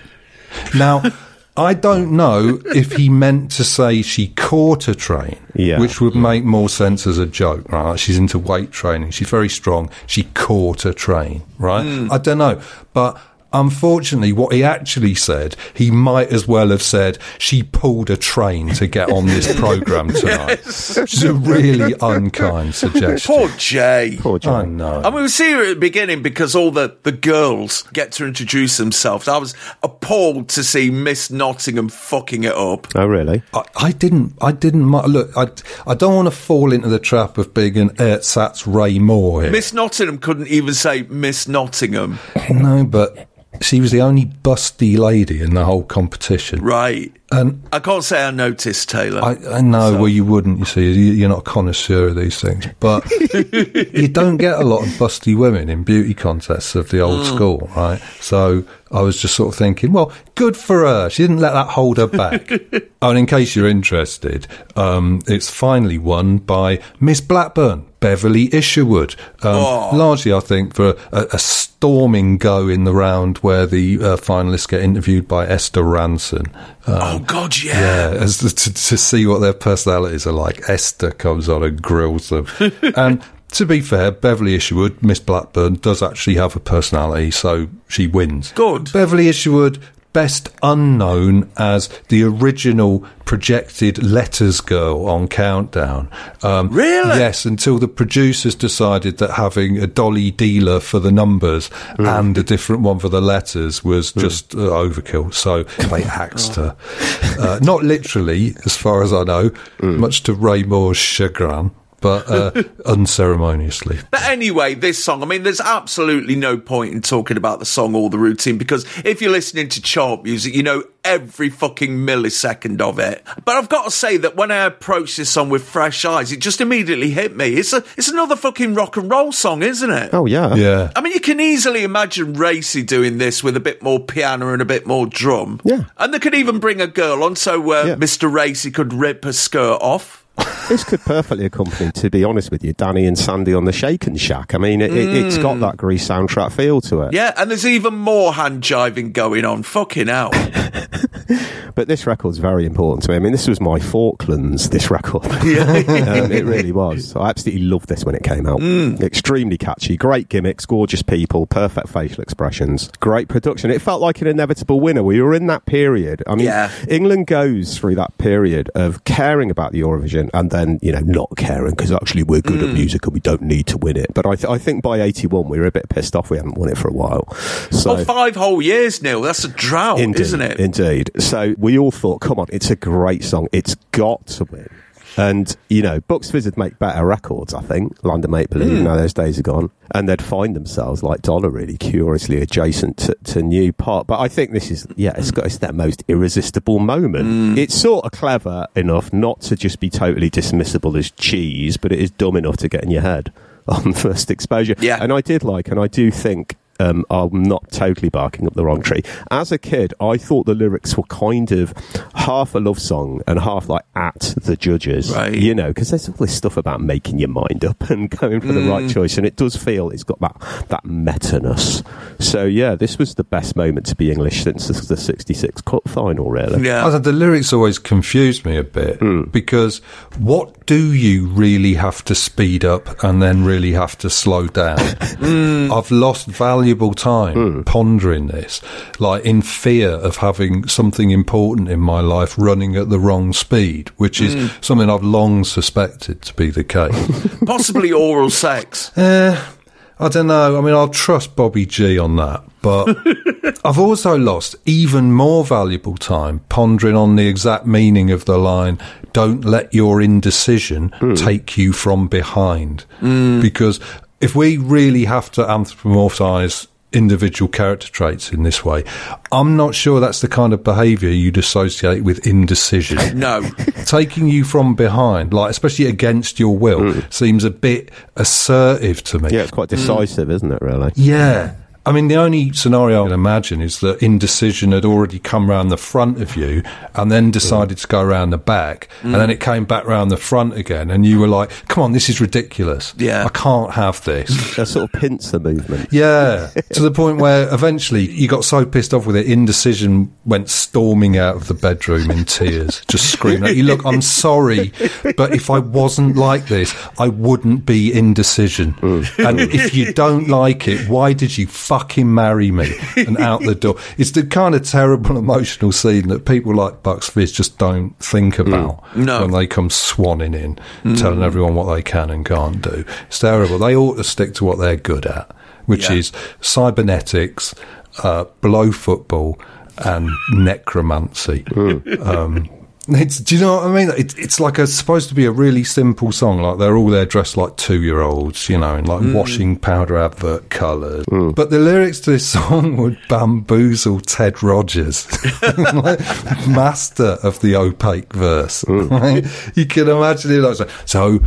You've chosen the ripped-off knee-length skirt that was brought in by Cheryl from Bucks Fizz. You're standing there reading off the card. You put your rubbish in this cylindrical tub. You drive this down the road. It's 2 weeks' holiday in Marbella and an 18-piece set of stainless steel steak knives worth nearly £200. Now, what do you think that might be? Remember, you've already rejected Dusty Bin. You don't have to worry about that. You've rejected the car. You've rejected a holiday in Marbella, and you've rejected an 18-piece set of stainless steel steak knives worth nearly £200. Now, I think, in general, lyrically, it's an answer song to Shop Around by Smokey Robinson, isn't it? Don't you think? If the answer song, if the question posed by Shop Around had been, can you write a song that's nowhere near as good as this? And then sing it with about as much guts and aggression as if you were trying to stop a child crying. The answer to Smokey's question is a resounding yes. See, what we didn't realise at the time was how much it'd fuck up Eurovision chances for a good decade afterwards, you know. But I hugely remember the tension of the night itself. Oh, we'll come to that later, Neil. But yeah, you're right, man. I mean, this is an updated Brotherhood of Man who actually look like they might be in their 20s. One perky blonde, one saucy blonde, two men with lady dye hair. Come on, Europe, refuse that, you bastards. But it's got to be said that not everyone is raving about the hot new sound of Bucks Fizz, because in a review of the Song for Europe contest in the Daily Mirror, Hilary Kingsley dared to write the following. We didn't need the viewing panels to tell us that the number nearest to the winning Eurovision thumper-thump formula was Making Your Mind Up, performed by a set of ABBA lookalikes called Bucks Fizz. The song involved much bottom wiggling and grinning, with the two girls losing their swirling skirts to reveal swirling minis underneath. There was also a bit of jiving, which must have gone down well in old folks' homes everywhere. I hate to sound unpatriotic, but I hope the Continental singers provide something better. Otherwise, the Eurovision Song Contest won't be worth the trouble. Typical Ramona. Yeah. Traitor. Yeah. Traitor. So, the Eurovision Song Contest, I mean, there are very real fears at the moment, as this episode's going out, chaps, that it's going to be disrupted by the National H Block Committee, who will be forming a picket line, which is going to be very uncomfortable for one of the members of Sheba Island's entry this year, whose brother is actually in the Maze prison at the moment. But, but it raises the very real possibility of a dirty protest while Bucks Fizz are on. Is that necessary? Thankfully, though, they kept the protest outside the hall, and we were treated to what I thought was a very disco-centric Eurovision, don't you think? You know, a good 3 years after the event. Yeah, that's the way it goes, isn't it? I mean, because the Eurovision Song Contest, I mean, I'm 12 years old and I should have no time by now, but I remember it very clearly. I remember being absolutely fucking cock-a-hoop when we won because, you know, I'm English. I'd seen England fail so many times since 1976 that I'd given up on the football side of things. Eurovision was my one chance to see Britain winning something. Yeah, it was an amazing night. Yeah. Well, if you want your memory refreshed, in the interests of interest, I watched the 1981 Eurovision Song Contest when I could have been Come on, wanking. Taylor, give it, man. Hosted by Ireland this year, as Terry Wogan says, because of Johnny Logan's victory at The Hague. I knew those charges would never stick. So here we are, back in the good old days of Ireland when priests were just allowed to randomly kick you in the bollocks. There wasn't enough electricity to go around. Red lemonade and chocolate with bits of crisps in it. This is my understanding. And the entries in capsule form read verbatim from my scribbled notes as quickly as possible. Austria, Wenn du da bist by Marty Brem, generic Euro ballad sung by white-suited Tucker Carlson bloke with backing vocals by a beautiful young woman in leotard, pop socks and an American football helmet. They must have their reasons. Turkey, Don Mi Dolap by the Modern Folk Trio. Since there are four of them, their name is inaccurate on 3 separate counts. Lead singer described by Terry as a very pretty girl. Oh. Germany, Johnny Blue by Lena Velitis, Olivia Newtoff-John. Described by Terry as a very attractive performer. She's Lithuanian, she weren't German. Sorry, I just thought I'd insert that there. Sorry, is that the fact? Yeah, it is a fact. She was Lithuanian, she wasn't German. Yeah, there's a couple there who have entered a ringer, as we shall see. Luxembourg, C'est peut-être pas l'Amérique by Jean-Claude Pascal, who apparently lacks the certainty of David Bowie. This song, sung by a teak-faced, bucket-voiced 60-year-old crooner, has everything you associate with Luxembourg. Israel, Halila by Habibi, spelt with a L-A-Y-L-A, so this halfway passable showbiz disco number becomes the best song ever written with a title spelt like that. Lead singer introduced by Terry as Shlomit, who's an attractive girl. Cool. Denmark, Krolla L.A. by Tommy Seaback and Debbie Cameron. Tonight's only multiracial act, inevitably singing about the fact that they are a multiracial act. Lady done up as a 1920s flapper and bloke done up as a prick. Yugoslavia, Layla by Said Memic Vater. Again? The long-suspected transitional form between Demis Roussos and Dr. Hook. Spelt L-E-I-L-A, but pronounced Layla. So this undistinguished nug of nothing becomes the best song ever written with a title pronounced like that. Finland, Reggae OK by Ricky Saucer. The I-Roy to Paul Nicholas's U-Roy, dressed in a rhubarb and custard-coloured harlequin outfit with a footballer's haircut. author of the book Sippel Out Dare, An Illustrated History of South Ostrobothnia. Music for this one written by Jim Pembroke, British leader of Finnish prog rock band Wigwam. Oh, and the song that brought the accordion into the reggae sphere. Indeed. About time. France, Humana Hum by Jean Gabelou, from the people Orson Welles would call the French. As though in a deliberate attempt to bust stereotypes and defy preconceptions, France's entry this year is an arrogant-looking man in an open-neck suit growling a histrionic ballad into a ham mic. Spain, I Solo Tu by Bachelli, another ringer. This man is Italian, even though he looks like he should be a bloke called Mike from Swansea. Should be disqualified for fielding an ineligible player and also for wearing a white double-breasted jacket with grey slacks. Spain's selection of this song proves that they were still only just getting to grips with democracy. Netherlands, Het is een Wonder by Linda Williams. This is what a really big fan of the nitty-gritty dirt band thinks ABBA sound like. And considering they've stolen the synth sound and some of the notes, in one sense they'd be right. Linda Williams, introduced by Terry as a charming lady married with 2 children. Ireland, Horoscopes by Sheba, as seen on the BBC Summertime Special, as mentioned by me what feels like a week ago. A spirited condemnation of astrology, which goes, it's crazy, crazy. Don't let the planets take control of our lives. Believe in the truth and not celestial lies. Wow. Which I would applaud were it not for the suspicion that this is not actually a skeptic's anthem, and by the truth they mean Christianity and specifically Roman Catholicism. Right, man. Throw away almanacs, signs of the zodiac, when there is sense to be found. They are celestial, we are terrestrial. Let's keep our feet on the ground. Described by Terry as 3 attractive Irish girls, very charming, very pretty. Norway, Aldri I Levit by Finn Calvick, incomprehensible attempt to be charming by a clean-shaven Kenny Burns.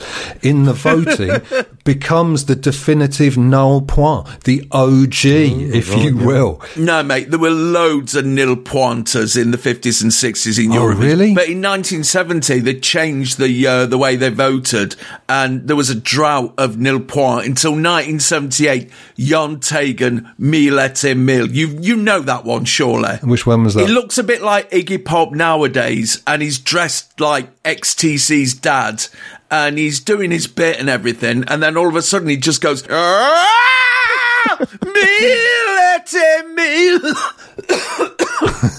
But no, carry on. Sorry to interrupt. United Kingdom, Making Your Mind Up by Bucks Come Fizz. on, go on. Introduced by Terry, an Irishman sat in Ireland observing a contest in which Ireland are taking part against the United Kingdom as the song we've been waiting for. But here they are, flying the flag. Truly a band to put the great back into Great Britain is a bit tatty. Jay's high harmony shredded by the demands of the dance routine and manic grin. They fucked up, didn't they? Yeah, it sounds fucking horrible. Oh, yeah, it's breathless, isn't it? Wasn't Cheryl singing in a key too high? And the lead mics were given to the wrong people. Oh. Yeah, it was a bit of a balls up. A bit of a Gemini. Well, no harm done. Best bit is when the men rip the ladies' clothes off. Almost done, not long to go now.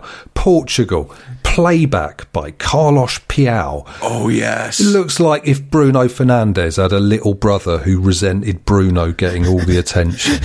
So he's got a blue plastic anorak, stick-on dicky bow, backing band dressed as Ludo counters. They're well chock-a-block, aren't they? Yeah, but this is probably my favourite of all these songs, just because practically the whole thing is on one note, which in the context of Eurovision sounds stylistically outrageous. But if you put it in the open air, it'd die like a fish. Belgium, Samson by Emily Starr, song described by Terry as one of their strongest, I think, for some time. And I think it can fairly be described as one of the strongest Belgian entries to the Eurovision Song Contest in one particular time period, according to one man's subjective opinion. Lead singer described by Terry as best legs in the contest. Home straight. Greece, Fegari Kalokarino by Yanis Dimitris, bearded youngish man singing all around a female pianist, described by Terry as 18 years of age. Like a music teacher, a little bit too fond of his star pupil, who may or may not be blind, like Lionel Richie's was, because she doesn't seem to notice him or look at him at any point, despite the fact that he's inhaling her.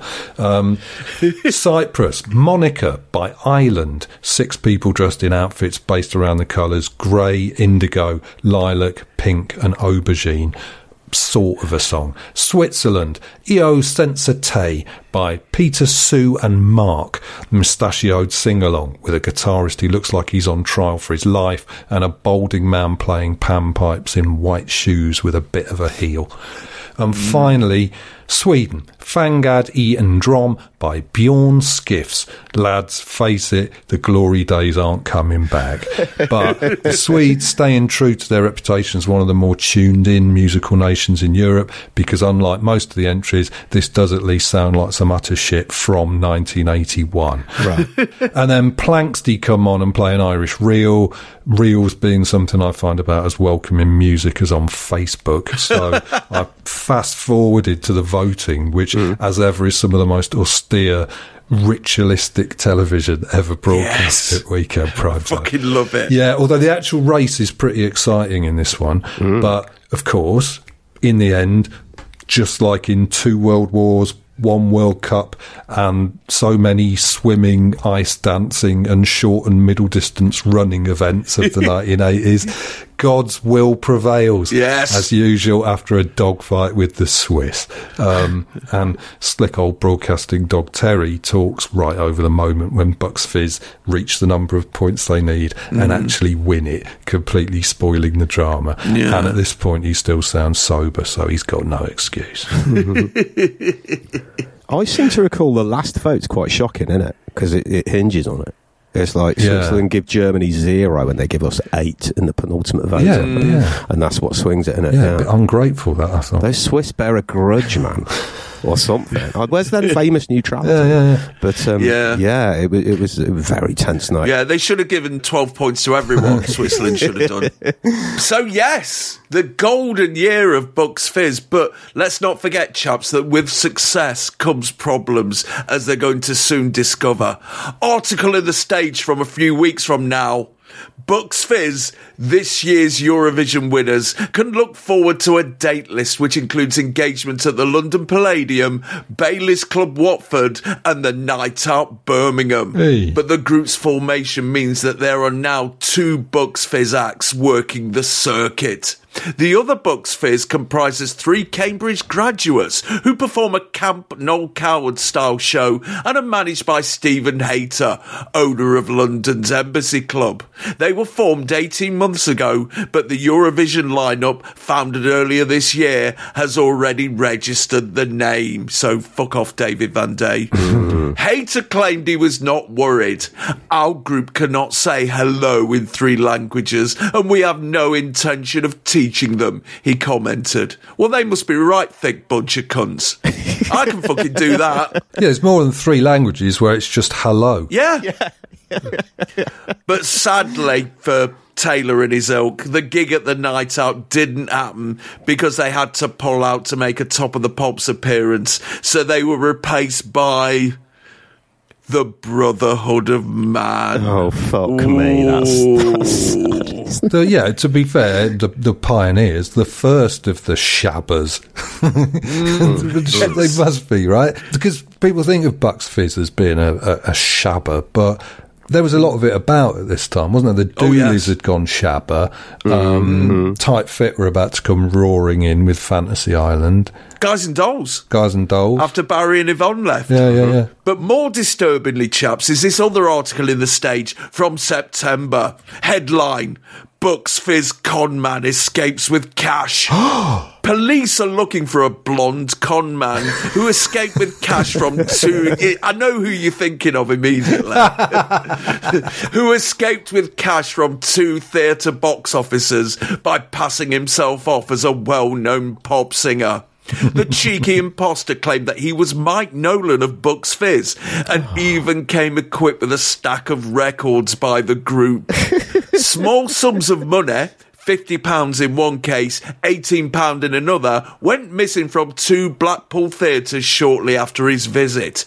In both cases, he gained admittance to the box office by saying that he wanted to telephone the theatre manager and discuss the possibility of Bucks Fizz staging a charity concert. And police are warning that he could strike again.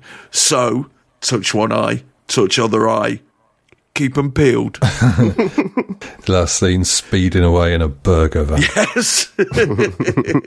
So, Bucks Fizz well on their way to success and glory. And, you know, already, if you want a measure of how well this song's going to do, I remember it already being parodied in the playground as... You gotta shove it up, and then you gotta twist it round. It's a nailed on certainty, man. Straight to the bookmakers, everyone. Oh, yeah. Seal of quality, that, isn't it? I mean, I seem to recall similar things. Yeah, I mean, there was not an inevitability about it. Their success, they could have just disappeared, didn't they? But I mean, oh yeah, definitely. Yeah. Given the songs that they were given, they were all right. I mean, What's Love Got to Do with It was initially offered to Bucks Fizz, wasn't it? God, yeah. Recorded a demo. I don't think it actually appeared on an album, did it? But no. Yeah. You really got to twist it round. Yeah, I know. I know. It's like it's quite sort of forward thinking because it's really it centres sex toy use. Yes, rather than, predates the rabbit. Yeah, rather than PIV. There, yeah. So I've got to ask, how do you think Making Your Mind Up would have got on in this year's Eurovision, chaps? Oh, yeah. It's a very catchy number, man. It is. I think it's ageless, and it would have done pretty damn good. They are for white heterosexual women and men, so that might have counted against them. But you know, because it's not really the Eurovision Song Contest anymore, is it? It's a Eurovision Emotional Gut Punch Contest. Yeah. And I fear that the song and the routine wouldn't have cut it. Yeah. You know what I mean? I think if Bucks Fizz were doing it in the last Eurovision Song Contest, it would have to involve Cheryl and Jay ripping off Mike and Bobby's trousers and they waving their penises about, because that would pass muster with the woke snowflakes of today. What, with the Ukrainian flag painted on their balls or something? Yes, definitely, yeah. Or they could have had leotards made up for the girls with pictures of viscera on it and worn that under their clothes, so they could do that line. And if you want to see even more, and rip the front off them so it all look like organs and a rib cage and stuff, it would have worked quite well. Or they could have hired smaller versions of Cheryl Baker and Jay Aston, and then when it got to that bit, rip their whole bodies away to reveal the miniature versions inside. So if you want to see some less.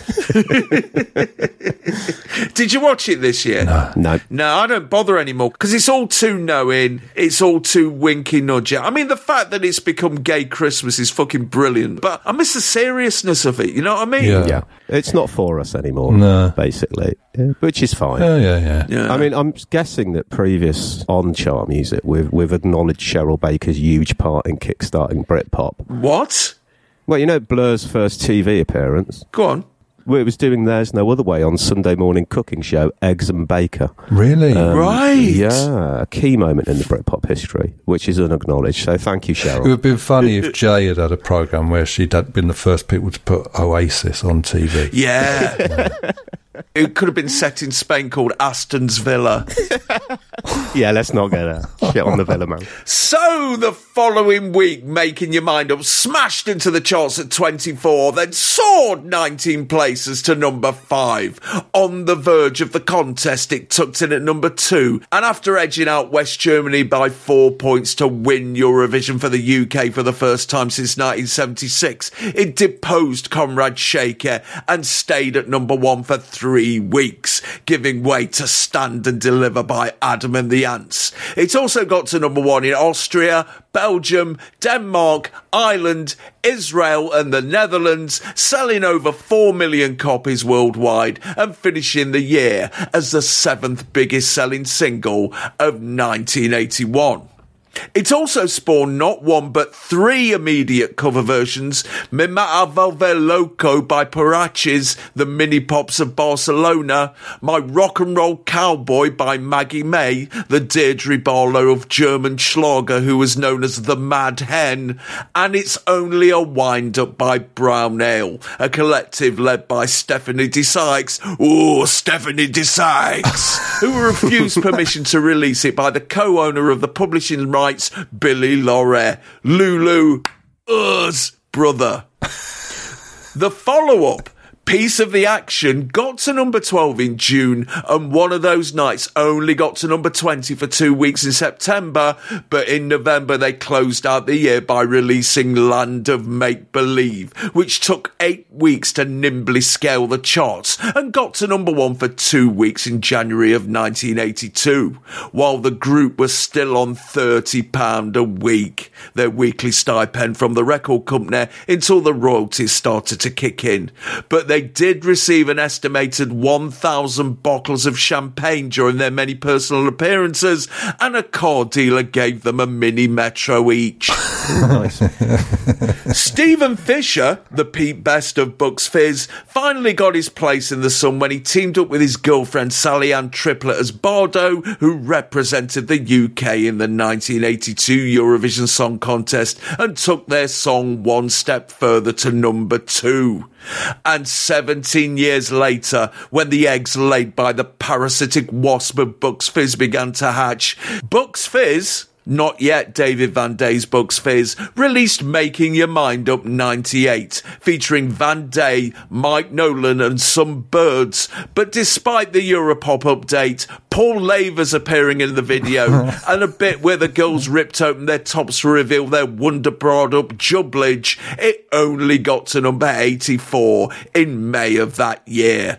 According to Van Day in that incredible Trouble at the Top episode, quote, "Although we didn't do the skirt ripping routine, we did this 90s thing. I felt we were in the boob age. We came up with this idea where the girls would rip their tops off and they would have skimpy bras on underneath, and I thought it was a nice thing to move it on." I mean, at least the girls did the Velcro ripping bit themselves, which is extremely feminist of David Van Day. Yeah. It's such a fantastic thing, that, isn't it? That Trouble at the Top thing. Oh my God. We've got to cover it one day in full. Obviously, it's very difficult to like David Van Day, but how dull would pop be without him? Yes. And without moments like that, and without the coach trip bit, you know? He's got that was glorious. That was amazing. People were moaning on in the last Eurovision that Sonia pitched up to make a special appearance, and it's like, no, hang on a minute, say what you like for Sonia. You go and look at her battling with David Van Day in that Reborn in the USA, and then come back to me, and then go and apologise to Sonia. Yeah. She's fucking brilliant in that. Really upped her in my estimation, that. Yeah, definitely. And before we go, chaps, I do need to ask, how did you feel when you found out the other week about the announcement of Teresa Bazar's dollar?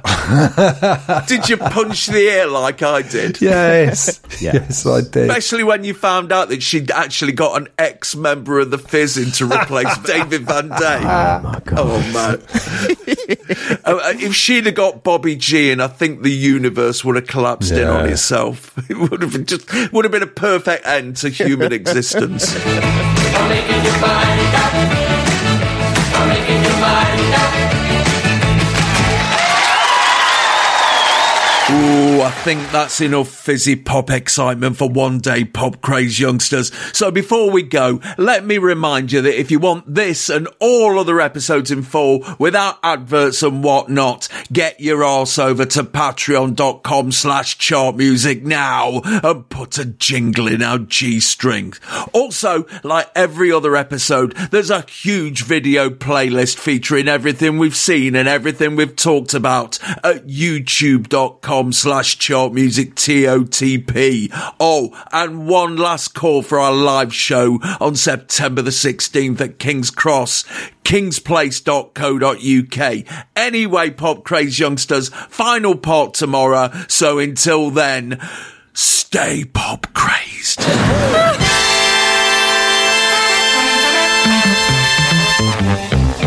Chart music.